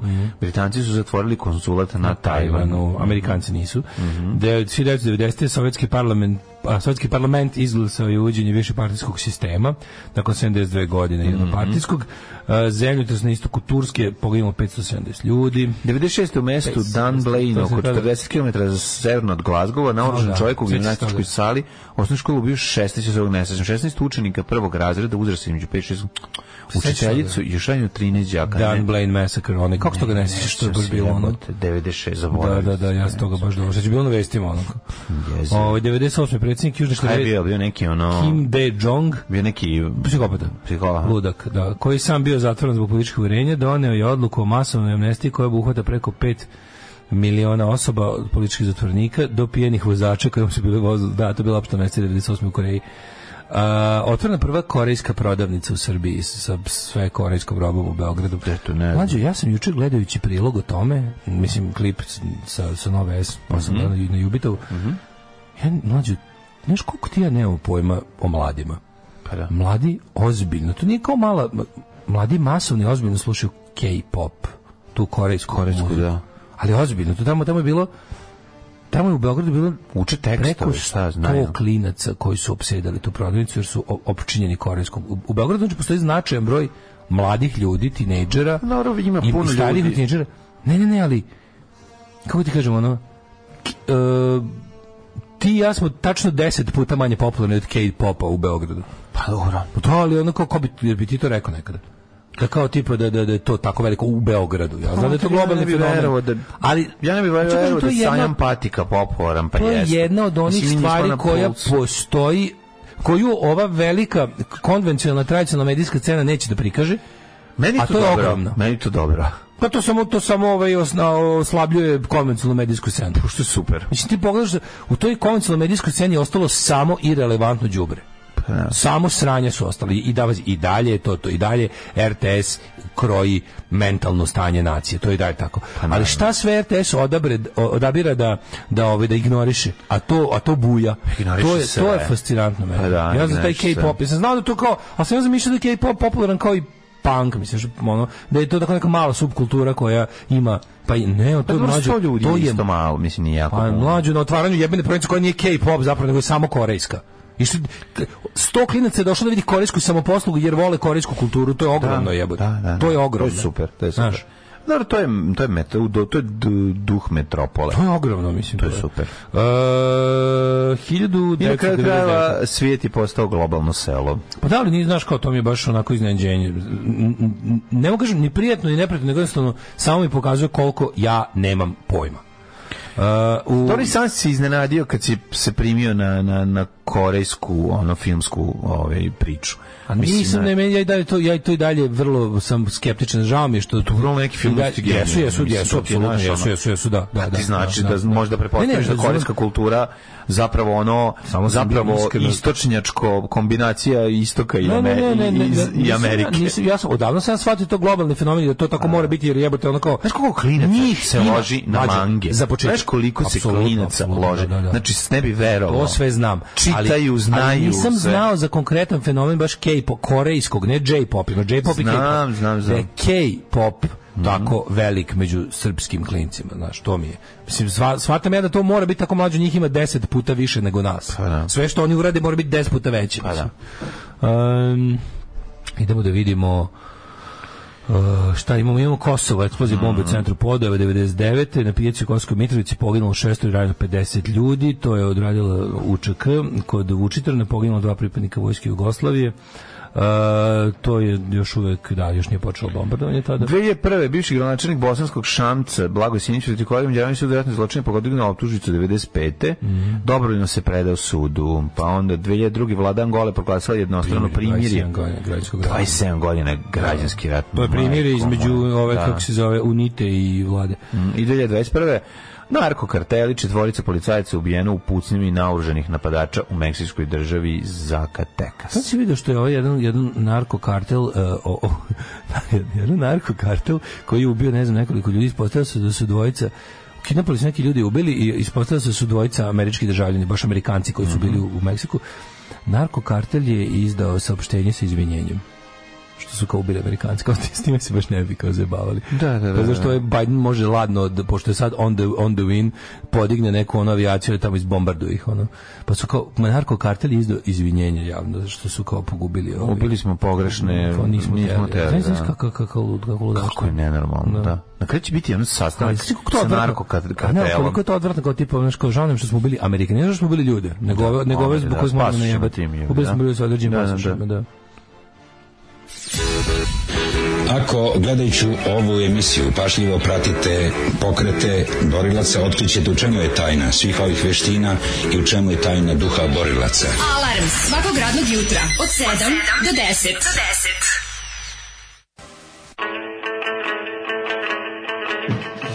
Jeste, Đorđo Maroder, naš Đorđo, će se pojaviti ovde. Pa naš Moroder će, Đorđo iz Niša će doći jedan dan ovde da vodi, samo se dogovorimo s njim kad. A što ti nešto pričao s njim ili? Da, ja sam to odlučio, da mu jedan dan da ga dovedem. Ja vidim da nedostaje mi, nismo se ispričali. Nismo se ispričali tebi. Možda treba da mu kažeš. Pa je dobro dok ne nađe bolji posao, jebi ga, ima malo ovde dođe kod nas. A ti odeš odmoriš, a ja s njim popričam jedan dan. Mislio sam možda odeš na vikendicu, napraviš nešto. Dobro ste se dogovorili, samo da pristane. Se slažeš? Ja se slažem. Objasni ljudima da si imao civilizacijski Bacim se koki, sajma knjiga Vojislava Šešelja, jer lukanja rusofila i dinaroida na rakiji u Londonu samo par sati. Biće mi jasnije euforija. Da, jebote, ja sam zapravo zadnje što sam vidio. Mada, ja moram kažem da ovaj sajam knjiga u četvrtak, malo sam se čak i prijatno iznenadio. Kad sam prošao hodnik, kad sam prošao tužni hodnik u kom je bila ono bukvalno rašeto, da mislim, onaj tužni, drveno, sparušeni, brown, etno, rakijaško-vodkaški, tuga, ona baš beda, ona hodnika. Master centra, i onda počinje sajam knjiga koji isto ima dosta i toga, ali u principu je bio, prijatno se iznadio sajam knjiga u Novom Sadu, nisam imao nikakvo očekivanje, on zapravo bilo čak i ljudi i ono, bilo interesantno i potpisivao sam knjige, mislim, ono kao bilo je ono kao mnogo bolje nego što sam očekivao. Da. Ali da, posle sam čuo baš onda da je Poreska došla tamo i otprilike ugrobarila 5 malih izdavača, ono. Jebate, to mislim, to tako. Ja čak i mislim, ja ozbiljno mislim, pošto sve Novosađeni ugrobarili, ja ozbiljno mislim da to bilo kao tipa ono, vi ćete da izdete knjige u Srbiji, pa jebaćemo vam mater, kao. Mrš otvari kladionicu, ne budete sanjama, na kakve knjige. Kakve dobre knjige. Gde su vam zvoni praporci? Gde su vam zvoni praporci? Da, zvoni praporke nećemo dirati. Pustite ih, jebote. To im je način da opstanu u biznisu. Čekaj, koga su ganjali? Ne, znači su davali fiskalne račune za vreme. Neke mali izdavači su tamo pogrobarili su ih, navalili im kazne neke, ne znam, ono. Tako da je tako da meni to potpuno, znaš, kao prvo u zemlji kao što Srbija bi stvarno izdavaštvo trebalo bude podsticano kroz koji izdaje knjige u zemlji Srbiji. Koji su knjige? Znači, ne mislim crkvene knjige, nego prave knjige. Treba mu popušiti ono. Treba da mu puše svi, razumeš, sve vreme. Kad uđe ustapite, izvinite, gospodin, može malo sa liznim. Ali ne može. Ovo je zemlja kladionice, zapamtite to. Ovo je zemlja kladionice u kojoj će vas ono nepismeni majmuni jebati dok ste živi. Nemojte da pokušate da se izvedete. Nemojte da pokušate da se izvedite. Meni je stalno u glavi Roko i njegov odlazak u Rusiju i snimanje tamo i znaš, tu verziju života i onog šta je on osetio, to ti ovde u nekoj verziji svaki dan imaš. Mlađe bio iskreno šokiran Rokovim paklom u Rusiji. Pa da, zato što kako to priča iskreno potrešeno, pazi ono. Čovek koji je jebao ceo svet je bio jeban u Rusiji. Pa da, znaš, kao ti znaš kad dođeš negde gde zapravo ne važe zakoni normalnog sveta i života, gde ljudski život ne vredi, i onda imaš taj, kod nas ipak nije tako, nego je mešana je, mi smo miks tog svega. Imaš puno ovog, ali imaš i, jel da, te neke tragova zapadne kulture. Okej, nešto postoji, nije Rusija, jebi ga, i sad ne možeš reći. Jesmo, užasni smo zato što je ni tamo ni vamo. Inače, ja dolazim jutros, nisam rekao najluđi, dolazim jutros ovde ispred naše zgrade, nam je studio na asfaltu, stensili, ovi šabloni, naprednjačka nova kampanja protiv desne opozicije. Pazite, idu na šablonima, piše, ja se ne zajebavam, stvarno, sad ako ne verujete, vidjet ćete po gradu, vratno kad krenete u grad. Znači, jedan šablon je Milica Lažljivica, a drugi je Miloš Francuz. Kao to je upereno protiv ovog DSS Miloša i protiv Milice. Pazi, o jedni i drugi potpuni proizvod SNS-a za plašenje međunarodne zajednice. Kome još ono, meni je super koliko oni ulažu tu svoju obrazu. Ali kako su ga uvredili Francuz? To tako se vređa. Pazi, ko je to uvreda kao Miloš Francuz? Zovite mene Daško, Amerikanac, sam ću da pospešujem tu glasinu. Ali to ti pokazuje i step, znaš, kada oni neće nekog da uvrede, znaju da ga uvrede. Mislim, ovo je... Znaju da ga uvrede, pa to je dogovorno. Sve dogovorno. To ti kažem, mislim, Asi me uvredio. Kurati Mladja, Asi me uvredio. Navijački šablon. Znaš, u Novom Sadu malo šta je tužno kao novosadski SNS. Ljudi, ta ekipa tih navijača i i dilera i tog uličnog šljama koje ovde vlada gradom, kladioničara jebenih i prodavca heroina koja je u SNS-u, to je takva tragedija i sve im je tako, estetika im je takva. Ne može drugačije to. Znaš, mene baš zanima da li je Miloš Francuz i Milica Lažljivica, da li je to, su oni slučajno imali neko istraživanje gde pokazuju da će ovi sada skoče zbog njihovog davanja Kosova ili šta? Ne, što je toliko jadno? Da, ne znam, ja mislim da to je jednostavno... Ide ekipa vadi iz sandučića ove flajere stranke Vuka Jeremića. Svi vidi šta se cimate uopšte, znaš, ali znaš šta se možda oni brinu? Oni se možda brinu da im ovi ne okrnje malo baš, kao Vučić je bezbedan politički, mislim, on ne može da izgubi izbore ni jedne, nikada. Ali SNS može možda slabije malo da prođe, znači, i onda kao mogli bi im se desiti neke stvari, ono. I onda mi je to toliko nevjerovatno koliko, znaš, kao da sad ovi toliko se cimaju oko toga. To mi je baš ono, no. Da, to ćemo pričati, o tome ćemo pričati malo kasnije. Sada ćemo da vidimo rođendane. Kitić na vezi zapravo bijena noću, pa nije bilo ljudi na ulici pozvane pući. Pa zašto se onda innocent, kao bystander effect zove po njoj? Da. Nemam pojma. Da. Kaže, mogu si da posvetu na knjizi da crtava Mlađu. Pa mogu.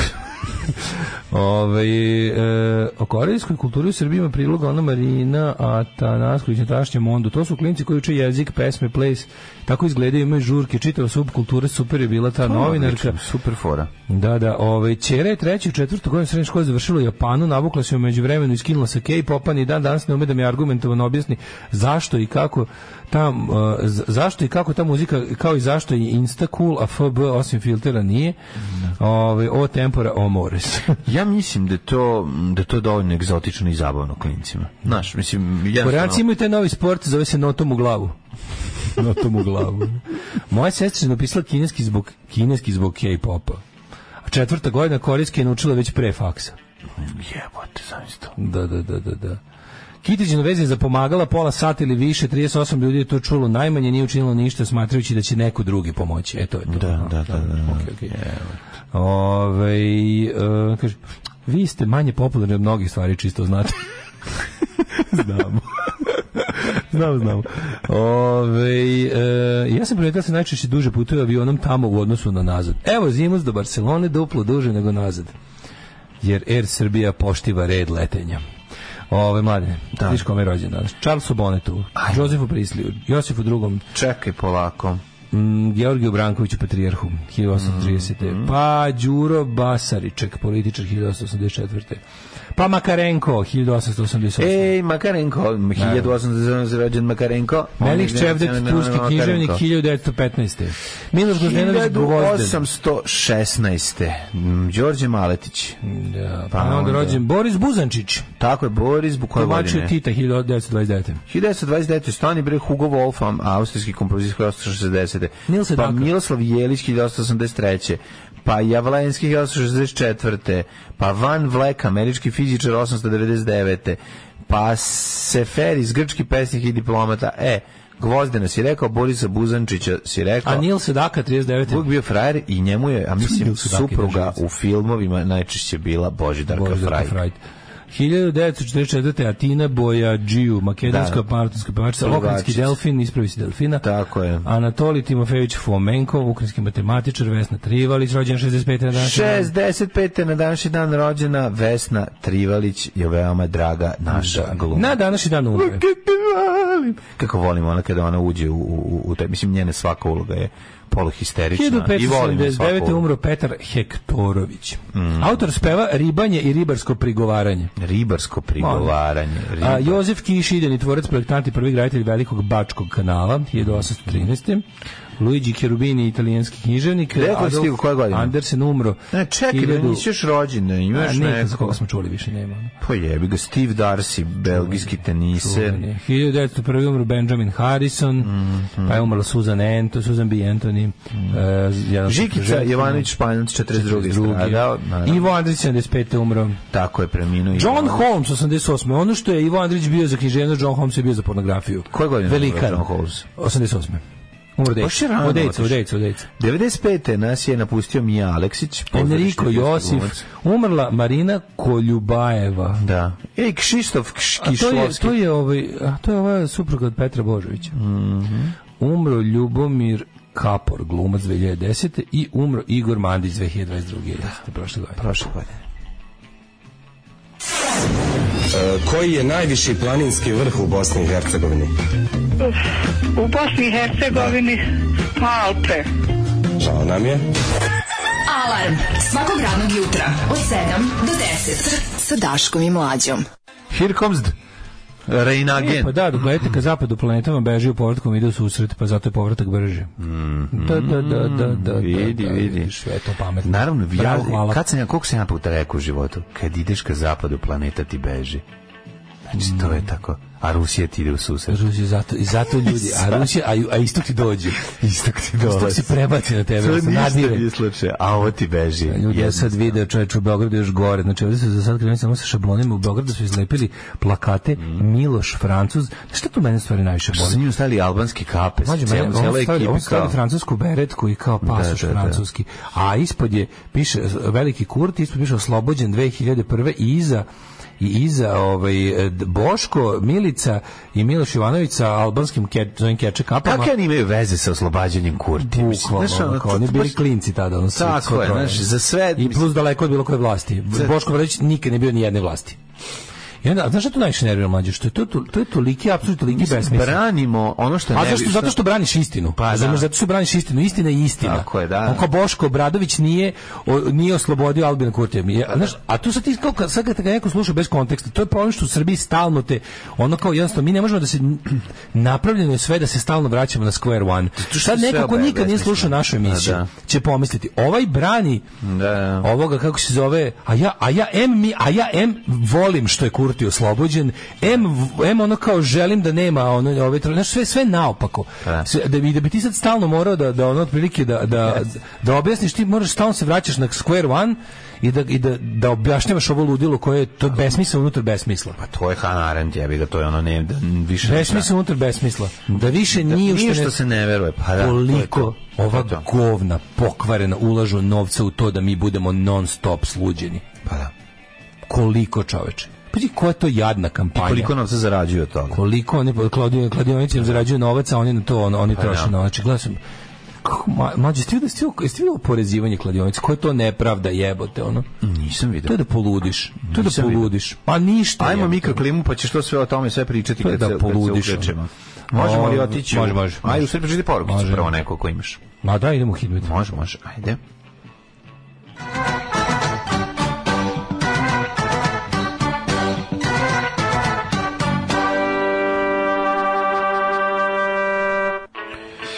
Da vidimo šta nam kaže profesor dr. Jugo Nikolić vezano za aktualne podatke vremena u Srbiji.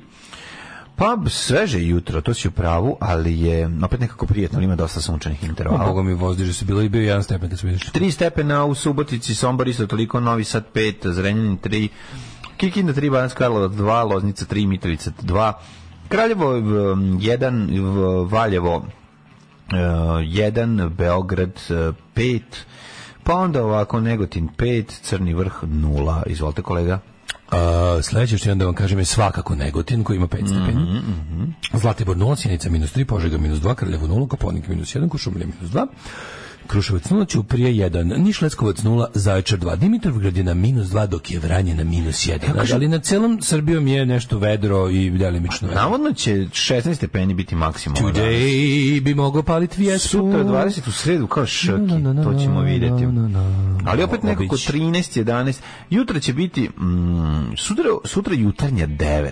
Malo šamara. To je lepo. Sutra ću dođem s trotinetem. Ajde, sutra pali trotineta. Danas da ga turim da se puni, da palim trotinetija i da idu. 8 je časova. Radio Daško i Mladja. Prvi program. 8 sati i 42 minuta, ulazimo u drugi sat, na kraju drugog sata, tradicionalno kad je bilo čega da se pripoveda zbog bogatog vikenda, prirodno je da ovaj sat krene što kasnije, ali ne znači da nećete biti pogođeni observacijom našeg političkog komentatora Daška Milinovića. Pa ne, gledam se, što duže gledam tu kao jadnu uličnu kampanju protiv kao desne opozicije režimu, besmisao uopšte. To mi je ono bukvalno osjećam kako dobijam šlog. To je toliko zlo. Jeste. To je toliko pokvareno. To je zlo u zlu, razumiješ? To je meta zlo. To je već ono stvarno inception zla, kako čime se oni služe. Ne znam, je ovo prva akcija ulična narodnog pokreta za državu? Osnovnog za vikend u Vranju. Da, ja mislim da to je oni kao, znaš. Pa verovatno. Je li im to... Da, mislim... Ste vidio to, Mlađe? Ja sam bacio malo pogled na Twitteru. Ono osnivanje pokreta u Vranju. U najvećoj bedi Srbije on ide tamo da im objasni kako je... Mislim, ne znam na šta on ličilo. Čekaj, kako reaguje, mislim, njegovi ljudi koji ga podržavaju? Mislim, ja znam da oni njega bezuslovno podržavaju šta god bilo, ali, mislim, kako reaguje? Ali kako reaguje ekipa koja... Mene zanima kako će, ono što je kao zanimljivo, jel? Deo koji je zanimljiv, šta će da bude sa ekipom koja je uložila sve u SNS? Da razmislimo da su oni kao bend. I sad odjednom pevač benda pravi novi bend. Rezilos Revilos, otprilike, razumeš, kao bend, pa ne pravi pevač novi bend, nego su oni kao... Pravi, prijatelji moji, vačpe. Recimo, bend je bio, ajde ovako da kažemo, bend je bio, ne znam, njih 5 je bilo bend. I sad je pevač odvuko trojicu i umjesto dvojice dove trubače neki. Nešto, horn section. Ovo je ta situacija. I sad, fore u tome što je ovaj bend prethodni već kao izdoje dobre ploče. To su ali stigu do nekog svog prirodnog kraja, a ovima se dalje bavi muzikom i već međuljudski odnosi loši. A opet kao ostaće to isto. Računaju na stare fanove, ali ne računaju na ljude iz benda, pa će umjesto njih da probaju da nešto znaš, kao to je situacija. Oni su počeli da sviraju muziku koju su kenjali da nikad neće svirati. Ajde tako gledamo. To je suštinski. Znači, ušli su u muziku koju su stalno pljuvali da to nije. I sad su počeli da sviraju upravo to. I sada moraju da izbace neke članove tog sastava koji su dosta tvrdi, koji su jedini verovali da će zaista ostati dosledni svom zvuku. Ne znam, nešto ovo liči, pošto ovo je toliko, znaš, to je toliko... Ali oni nemaju dosledno, oni ne postoji dosledno zvuka, bilo čega, da, nije problem. Dobro, pokušam da objasnim sebi. Mene zanima na koju foru će oni sada kako da kažemo... Šta je cilj ovoga? Koga se on oslobađa? Cilj ovoga je cilj ovoga je konsolidacija Vučića kao Vučić, znači tu ništa nije važno, tu je samo važenje, samo Džeger je važan. Znači on je sve ostalo tu i oni koji budu jako blizu, oni koji shvate to i koji budu se ponašali tako, će preći uvek u narednu fazu. Ti sad shvataš da on je here to stay. Ne može ga ništa. Uz pomoć Zapada i zapadnom logistikom i novcem oni prave novog malog Putina u maloj Rusiji.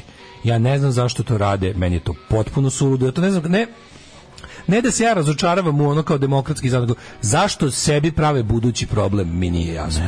Ali vidjet ćemo, pričamo o tome. Pitanje je samo dana kada će doći ljudi iz svemira da nas posete. Alarm sa Mlađom i Daškom.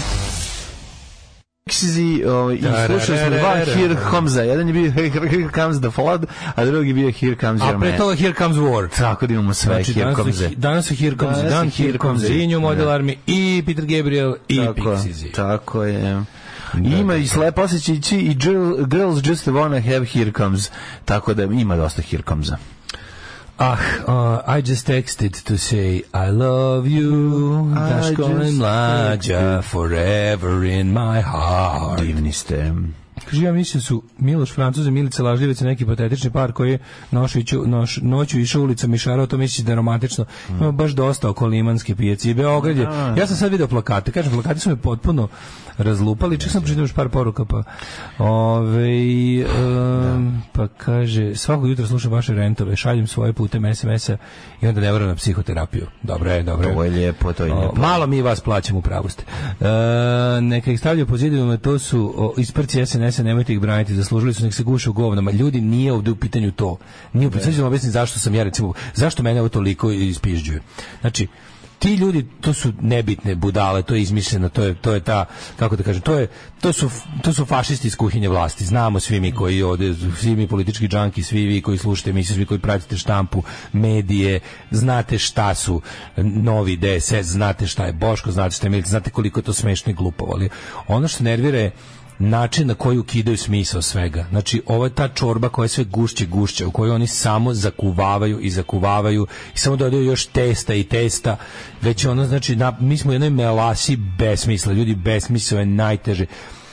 Oni na taj način od naših života prave pakao, kada ništa nema smisla, kada sve može biti, a nije, kada sve ne može biti, a jeste, kad su ono što bi rekao dobitnik Oskara Cinić, kad je everything everywhere all at once, oni to nama stalno rade, ali u potpuno negativnom kontekstu, da nam stalno prave kašu u glavi od svega, da ne možemo se uhvatimo više ni za jednu stvar za koju ćemo reći ovo je orijentir, idemo ka ovome, ovde se nalazimo, ovo pratimo, ovo je sigurno tačno, ovo je, razumeš, kamen iz rozete, ovo je ona, kako da kažem, šipka od iridijuma ili platine po kojoj merimo sve ostalo. Tu uopšte više nemamo. Oni su apsolutno sve relativizovali, sve su besmislili. Život u besmislu je put u depresiju. Znači, kad pitaš ljude zašto je ovako, kad kažu ljudi, nema mi ništa smisla. Kad čovjek počne tako da govori, nema mi ništa smisla. A znaš kako je strašno? Pazi, dovoljno je savremeni svet takav da čovjek može u svom privatnom životu da udari u greben besmisla jako lako. Ako ti imaš indukovan od strane moćne političke elite ove zemlje, indukovani besmisao, to je po meni nekako jedno od najvećih kazni. To se stvarno u nekom smislu, ne po intenzitetu. To je kazna za mislećeg čoveka, mislim. Ali to je jedna vrsta, razumiješ, kao Severne Koreje iz koje može se odi.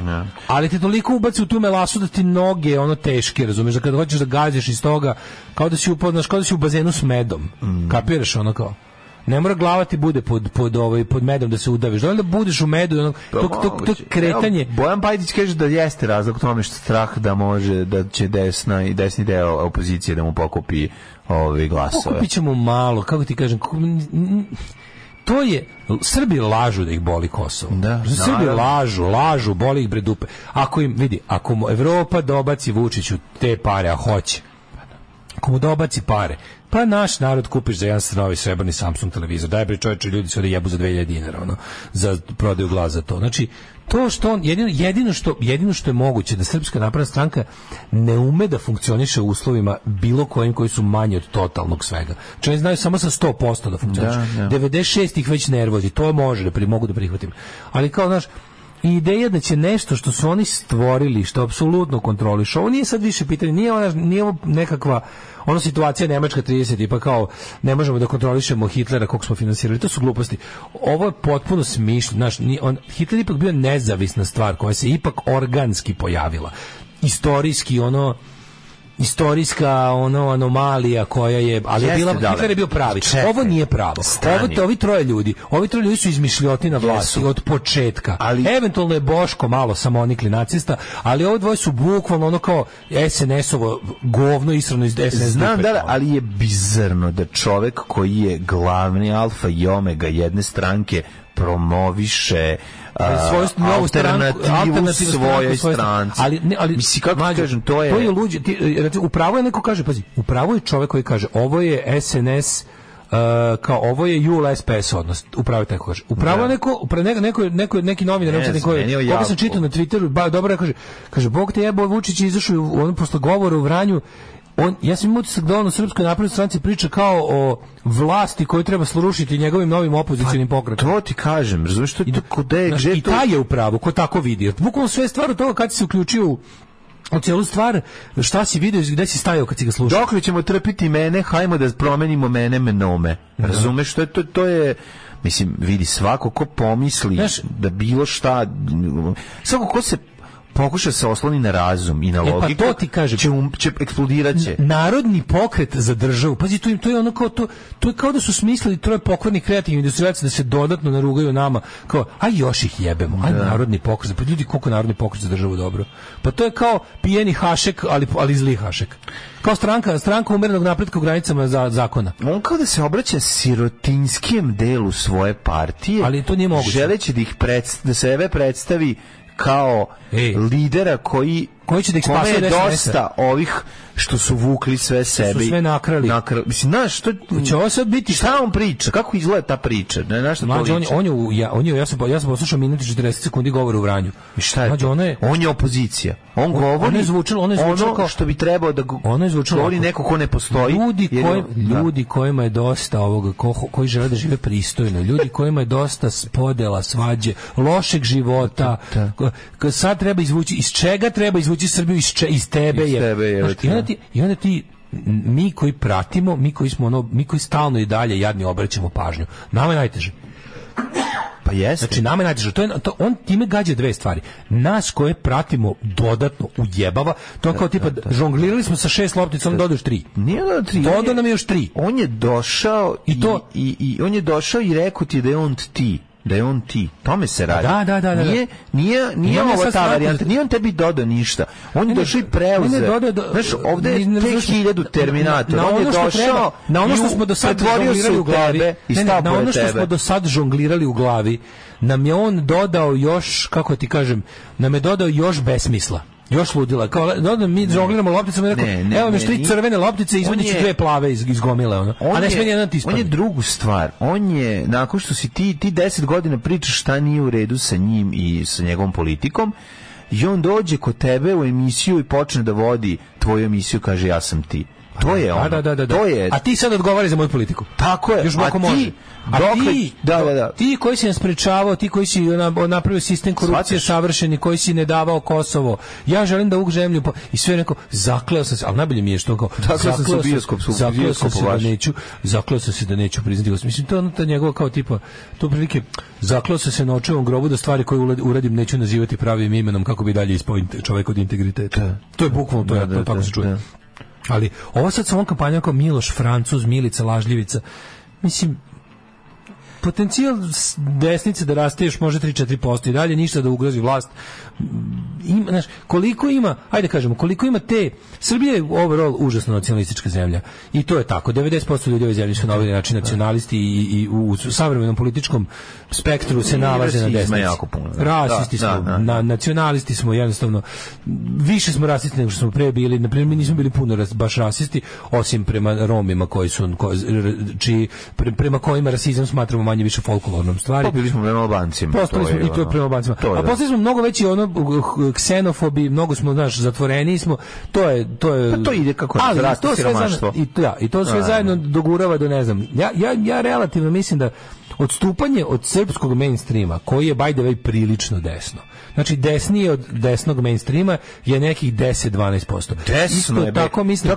Ta ekipa konzervativaca koja ono... Ima ih 10% u biračkom telu, tih svih zajedno, da kažeš fašističke desnice. Pa ali mnogo veće, mislim, mi smo... Pa se neće desna strana, kaže Mlađo, naš srpski mainstream je overall desno, kažem, desnije od toga, desnije od desnog mainstreama, od toga nekog uslovno prihvatljivog desnog, ovog u kojem smo naučili da živimo. Da tako kažem. U onom desno u kom ne bismo umeli da živimo, desno u kom nam je život ugrožen, desno od kog bi morali da bežimo, desno ili da pucamo na njih.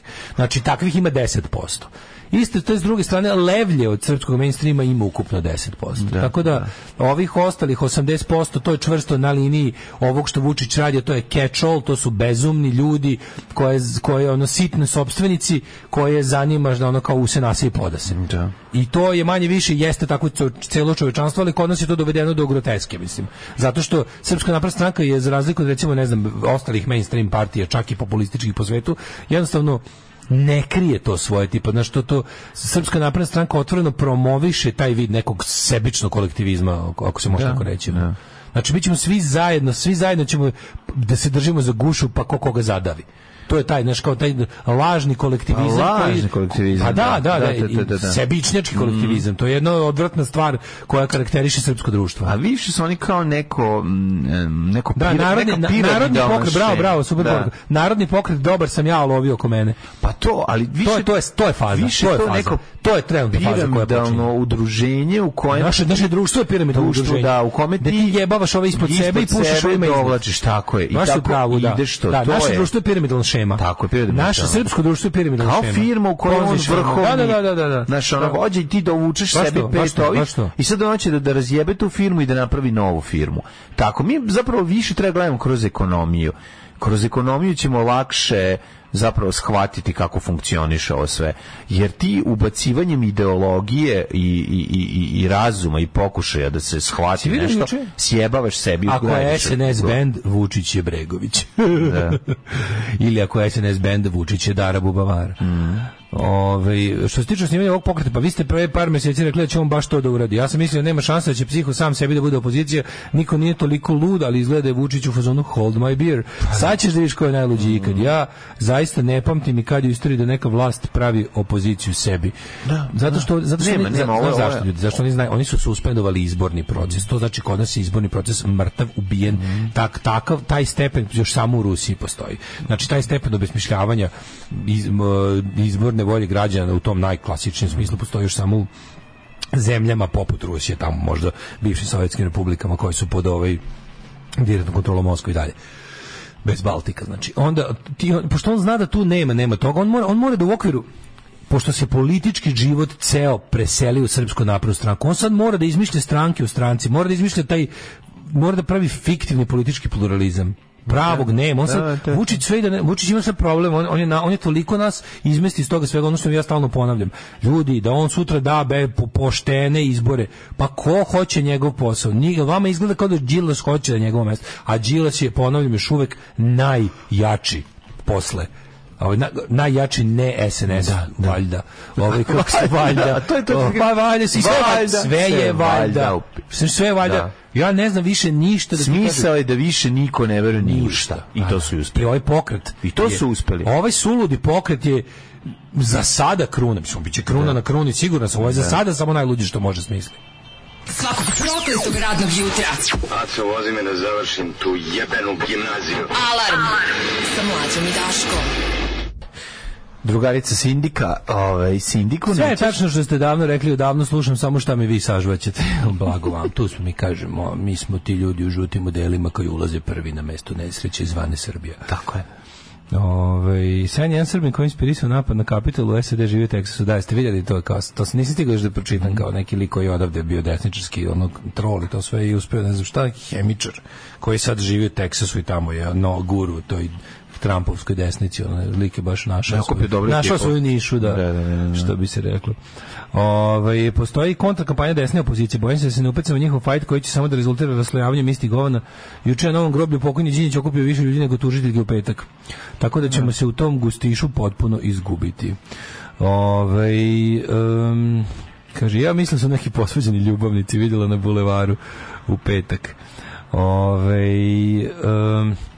Nego šta sam vam teo reći još, da li si vidio možda isto i pričali su juče je bilo svake godine, ja jako volim kad se namesti da godišnjica ubistva Đinđića bude neradni dan, jer mi je to toliko nekako priča o tom je toliko mučna i teška. Mučno je, ne možeš ne može, mučno je zato što se ništa nije dogodilo, ništa se nije priča o tome na način na koji se to hendla u srpskoj javnosti, kao u medijskoj sceni kakva je trenutno danas, to da će ti biti ono odvratno da gledaš.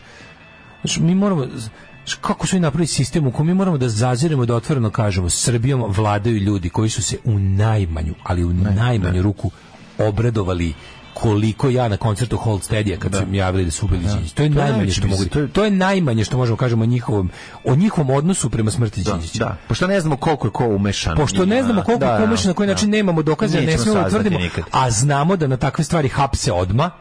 Tako da ne smemo da progovorimo dok ne budemo imali nikad, nećemo nikad dokaz. Jedino što za šta još uvek ne mogu da nas uhapse, sve one dve neke žene što su krenule da Vučiću predaju neko pismo o tome što su ih uhapsili i bija ih držalo ceo dan. To je full vulin, ono. Znači, žene su priveli ih je policija, pa ih je preuzela bija. Dve radnice otpuštene iz neke fabrike koje su tele se žale vrhovne vlasti, ono. A su bile za to ceo dan, ono. U biji. Da. Tele su da predaju kao neko pismo u kom ga mole. Mislim, znaš, ono, jezivo je i sad ti kao, znaš, ono za šta, ono kao, pazi, ti juče gledaš taj festival, se kao svakog 12. marta bude uvijek dve delegacije, bude delegacija Đinđićeve vlade, znači ljudi koji su bili ministri u njegovoj vladi u trenutku kad se desilo ubistvo, i bude kao trenutna vlada koja je, a zadnjih 11 godina bude ekipa koja je nosila Slobin kovčeg i koja se predstavlja da je sad ekipa koja je nosila Đinđića. Razumeš? Taj dan je 12. mart je za mene najbolji pokazatelj tog gustiša u kom se gušimo. Ekipa koja je nosila Slobin kovčeg se sad predstavlja da je to ekipa koja je stojala pored i ono i pazila. Pa jeste.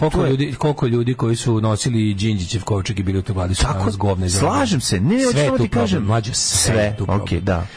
To je problem, to je sve. Ti imaš iste iz Đinđićeve vlade, imaš možda, ja ne znam, jedan čovjek koji sedi se govora, mislim, patrijarha, jebote, Amfilohije, izvinjam se.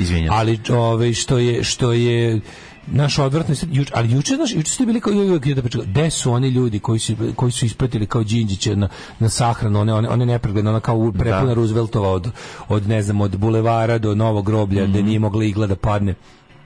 Da, ali ljudi, to isto, to su ljudi su u jednom kratkom trenutku se uplašili šta će biti dalje, jer ubistvo je ubistvo, razumeš, to nije bilo, ti ljudi na tim ulicama nisu bili sledbenici Zorana Đinđića. Zoran Đinđić je uvek uspevao on jednostavno bio vešt političar koji je znao da kako sam sa svojom minimalnom popularnošću izvuče najviše svojih ideja u praksu. To ti ljudi nisu bili, to su bili ljudi koji su u tom trenutku bili, kako da kažem, uplašeni, koji su bili, znači to je baš bilo, ubili su premijera, konem ubili premijera, pa ubili su ga, kao, po svemu što znamo, ja govorim o tome kako smo se mi, ja sam imao 20 godina, kako smo se mi tada osjećali, šta je bio osjećaj, tipa, ljudi kao onako, kao srpski ratni zločinci, narkokarteli, srpski fašisti, znači pravi profeti, srpski nacisti iz rata 90-ih, ljudi koji su bili pravi onako ubice drugih ljudi na osnovu nacionalnosti, koji su se u međuvremenu prekvalifikovali u narkodilere, koji su se u međuvremenu prekvalifikovali u narkodilere, su ubili premijera. Hoće li oni sad zavladati nama? Tačan odgovor je hoće, ali ne tako kao što su oni mislili. Ipak dva debila koje su povukla obarač su samo bili kako se kaže, alat. Ali kao da oni će biti pušteni iz vodu, kao oni su znači kao možda nikad ranije, ti baš otvoreno kriminalno. Ali da li izvršitelji ekstremno desni elementi su od tada izvršitelji napravili, direktni izvršitelji će uvek, mislim, na kraju jevati, to znaš, oni će mislim, oni su i kad su uzimali taj posao znali. Organizatori, ne vjerujem da su Zvezdan Jovanović i Legija bili kao kao ovo će nam uspeti, pa će biti ministar odbrane. Misliš što je bili? Su ih prejebali. Ja mislim da. Ja nemam taj utisak zato što ni pa Mlađo, ali ja mislim da. Ali čekaj, da je to tako, onda bi ti Zvezdan Jovanović i Legija odali to sve. Oni dalje ćute.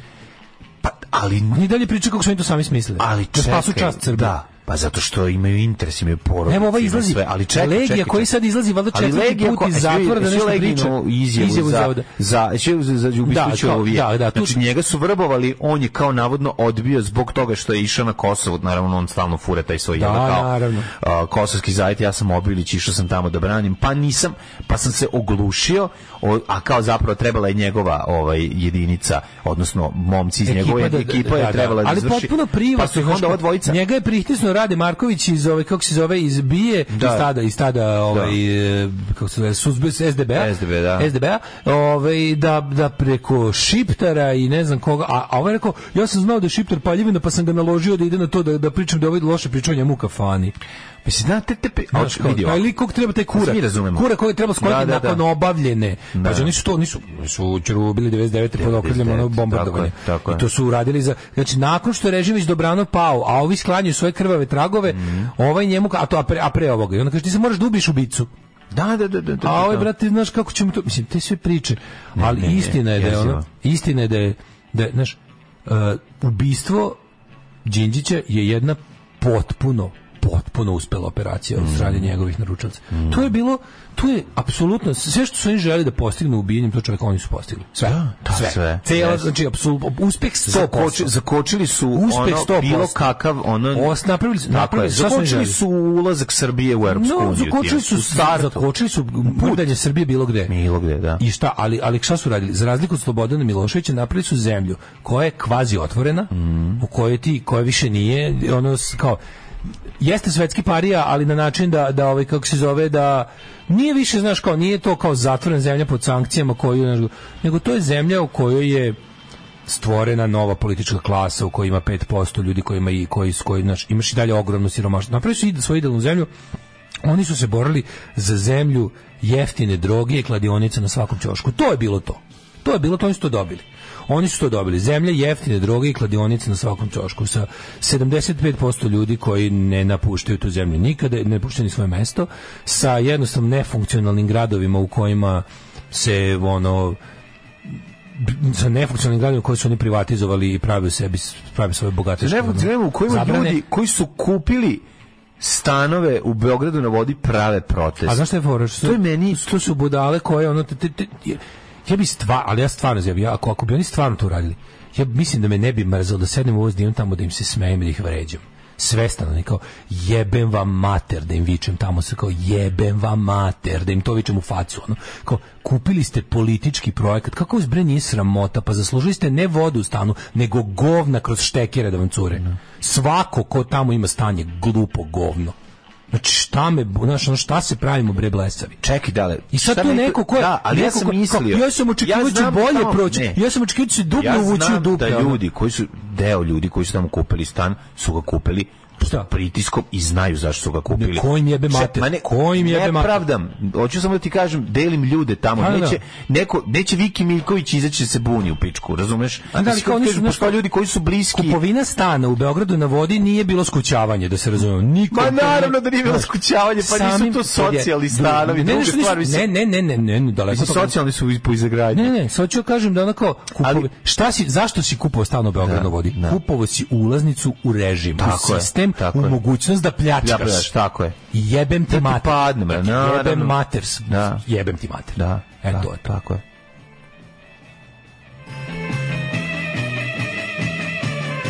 U manifestu komunističke partije Karl Marx i Friedrich Engels su iznali osnovne principe naučnog socijalizma koji će postati ideologija radničke klase u borbi za socijalizam. Alarm sa Mlađom i Daškom. 9 je časova. Radio Daško i Mlađa. Prvi program. Ale, u 9:24 Daško i Mlađa, čitaju poruke. Kaže, to je za mnoge bilo moranje, za mnoge SNS jajere širom Srbije. Znam barem dva primjera iz Raške. Postoji ljudi koji su se okoristili o saradnju sa ovim režimom i njima je režim vjerojatno na lep način rekao da bi sad bilo dobro da taj novac koji ste uspeli, da koliko ste dođe, da deo tog novca vratite nazad u mašinu tako što ćete kupiti stan tamo. To nisu ljudi koji će se pobune. Ljudi koji će se bune, tu su neki ljudi koji su iz nekih drugih razloga došli tu i kupili stan. Da li da ono svojoj ćerki napravi mesto u ono... Da. Znaš ono... Ali vratio bih se ono što sam rekao. Ne mislim da su oni bolji. Opet K-I-J-M. Tako je. Svima. K-I-J-M svima. Da. Kosovo i Jemen. Da, apsolutno. Razumem šta si teo da kažeš, ali eto, samo to, znači, ti ljudi koji su visoko pozicionirani, a kupili su tu šta su imali, nisu ljudi koji su došli da se pobune. Ti što su pobune su neki ili koji su glubi, se igrali gluvih telefona pa im nešto nije bilo jasno, a meni je zapravo najzanimljivije to da, ono kao što smo pričali, da će i u samom tokom izvršavanja tih radova da će to biti kokošarnik. Mislim, naši to znaš. Ali oni su bez meni kad je to prošlo super mi što... Znaš, pitan kao, izvini, šta si mislio kad kupuješ? Šta si mislio da ćeš dobiti? Da ćeš dobiti izolovanu garažu ispod nivoa reke koja se neće puniti vodom? Da. Šta si u Srbiji? Možda bi dobio u Nimegenu, u Nimegenu ćeš nešto... Ali hoću ti kažem, meni je nevjerojatno, ja na primjer, znaš kad u životu, kad odrastaš u koruptivnom sistemu kao što je naš, pa sad kao tipa, zna se da neke stvari radiš ne zato što je ono što piše na omotu, nego radiš, znaš, kao tipa, naš, na primjer, idemo sad na rođendan kod Pere, ne zato što volimo Peru, nego dobro je da te Pera vidi da ti ima videokrugu, kapiraš? Da. Ako smo išli već na rođendan kod Pere, da bi nas Pera video, šta si, koji kurac žališ na loše sendviče? Pa da. Razumeš? Jeste. Dobro je da je bilo sendviče, nemoj sereš. Pa ovo je ta situacija. Da. Nisi kupio stan u Beogradu na vodi jer nemaš gde da živiš. Nisi, da bi, nisi. Ako ti je, kako se zapravo, što ima jako dobro, da li vama Beograd na vodi izgleda kao prava pravcijata ljudska naseobina zidana za ljudske potrebe? Ne. Samim tim, ono kako se pretvarate se do kraja. Ne mi sad tražiti ne bude vode u garaži. Koga boli kurac vode u garaži? Ta garaža je kulisa. To je Potemkinova garaža. Koliko ste spratovi? 30 spratova? Ma ima džinovskim svašta, mislim, ali ovaj kao... Znaš kao... Ne kao šta hoćeš, zato koga mi se kao, ne radi mi, ne znam... Ne radi lift, Garin, to je malo zajeba. Pa ne radi kao, tamo svakako ne živiš kao, što neko reče kao, jebote, nisam video, tamo nema onako, ne suši se veš, nema onako, tamo ne izgleda kao da ljudi žive, a nije poslovni blok, nije to sad poslovni blok, pa da kažeš, okej, ne suši se veš, su tamo kancelarije. To je prodavano kao luksuzni stambeni kompleks. Ono gore od one Cronenbergove, kako se zove, onaj Shivers. Da.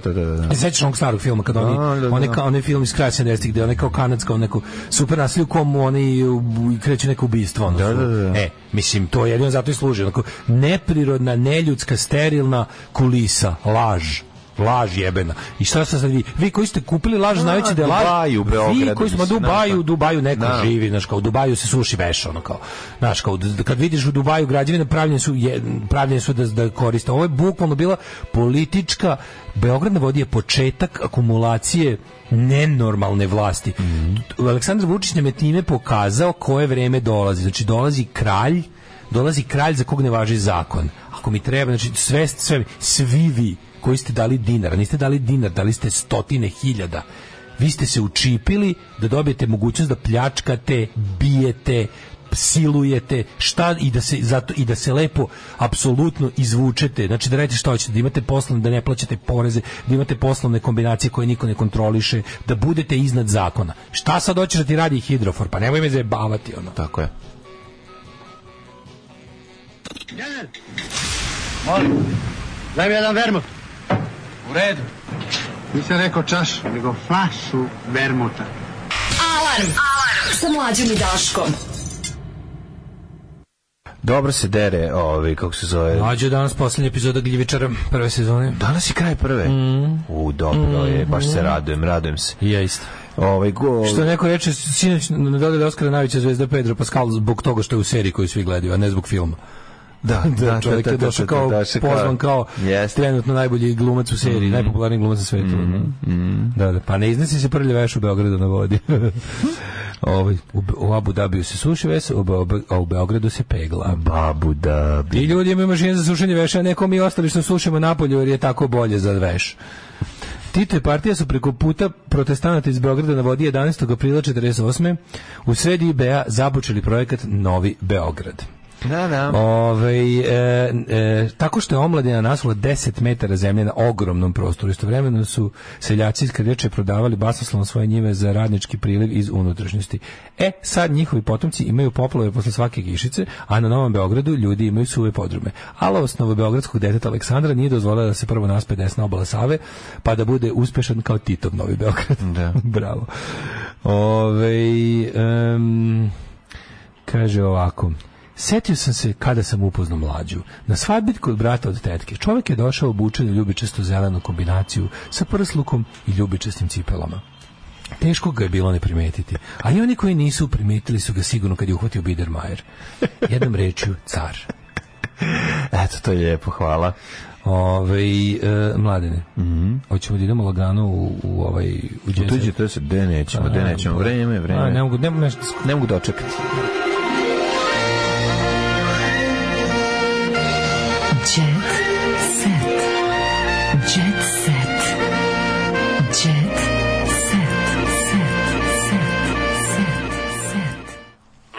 Baš sam gledao, rekao ću navacati. Rusija ima pad stanovništva, jebote.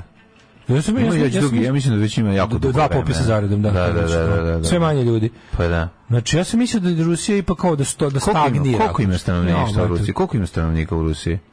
Pa mislim nešto 140. Tako je, da. Duplo više. Nemačka ima 70. Koliko ima Nemačka? Nemačka skoro 80. Skoro 80. Pa Nemačka nije upola manje od Rusije, nego 100 puta. Pa da. Vidi kako on Mlađo, izvinjam se. Meni je pred jet set. Da, čekaj.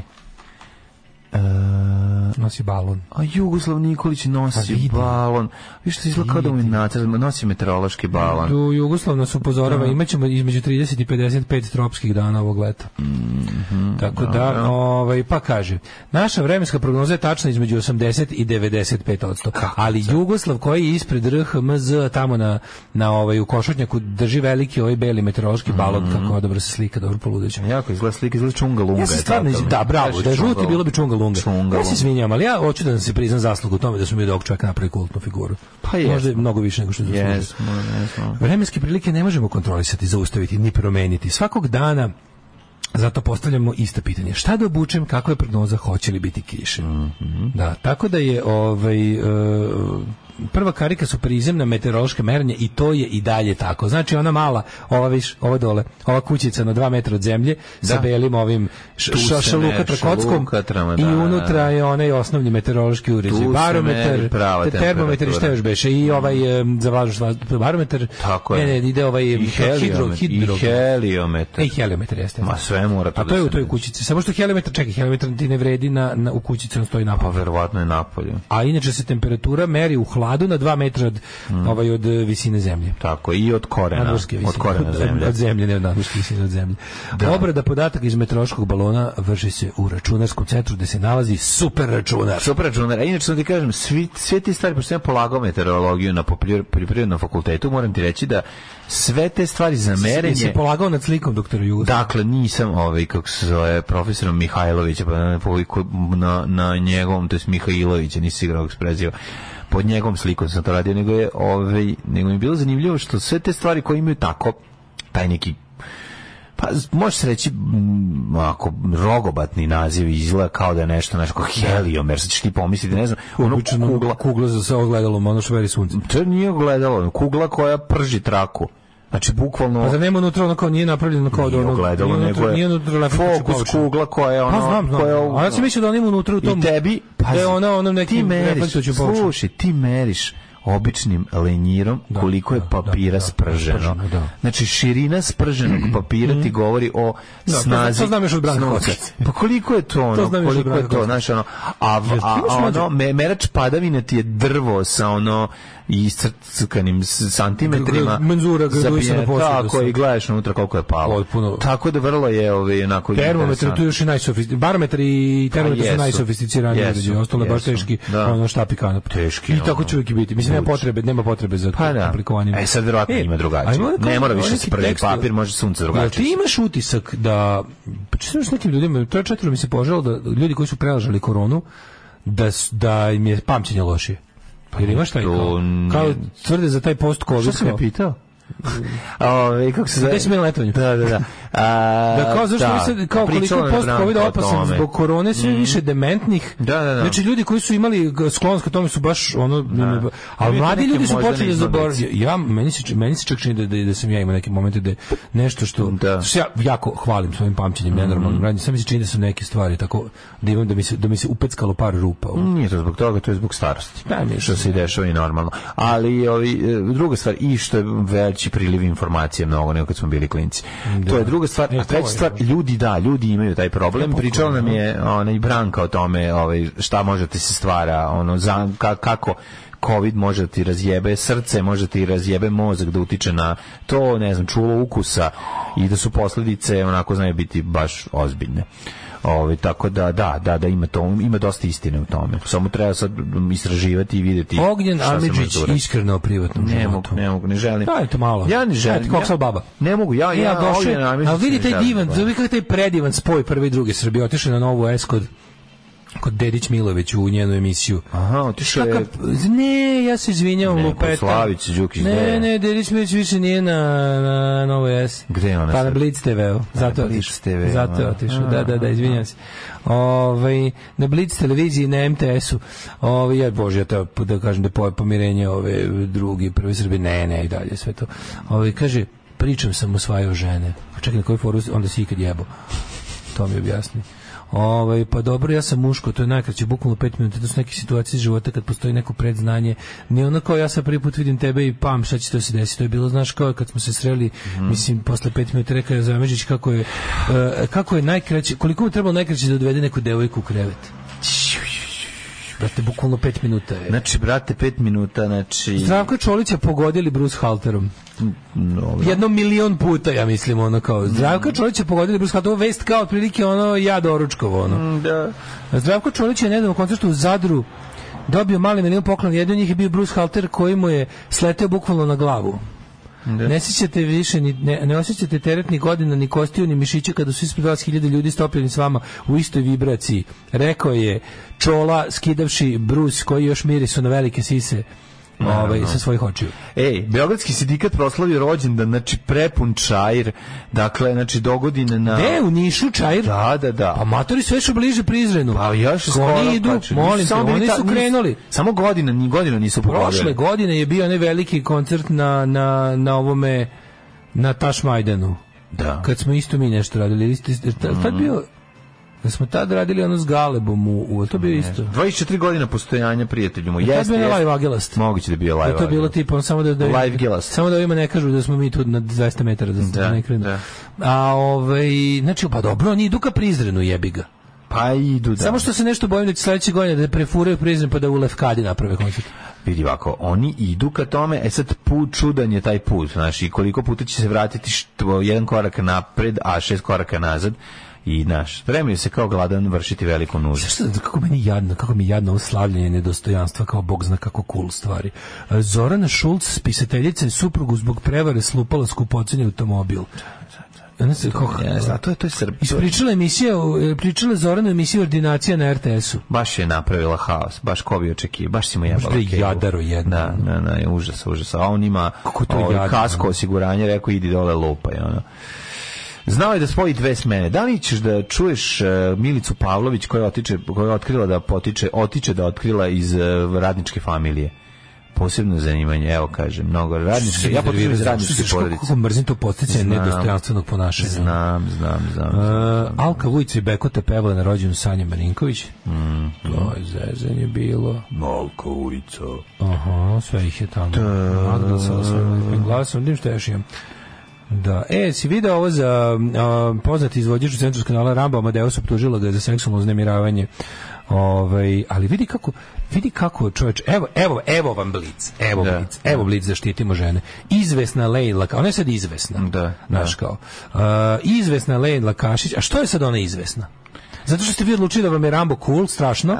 I sad je ona koja njega... Nije cool reći da je Rambo bio ispokreten. Da. I evo, ovde stave sliku da oni kao, znaš...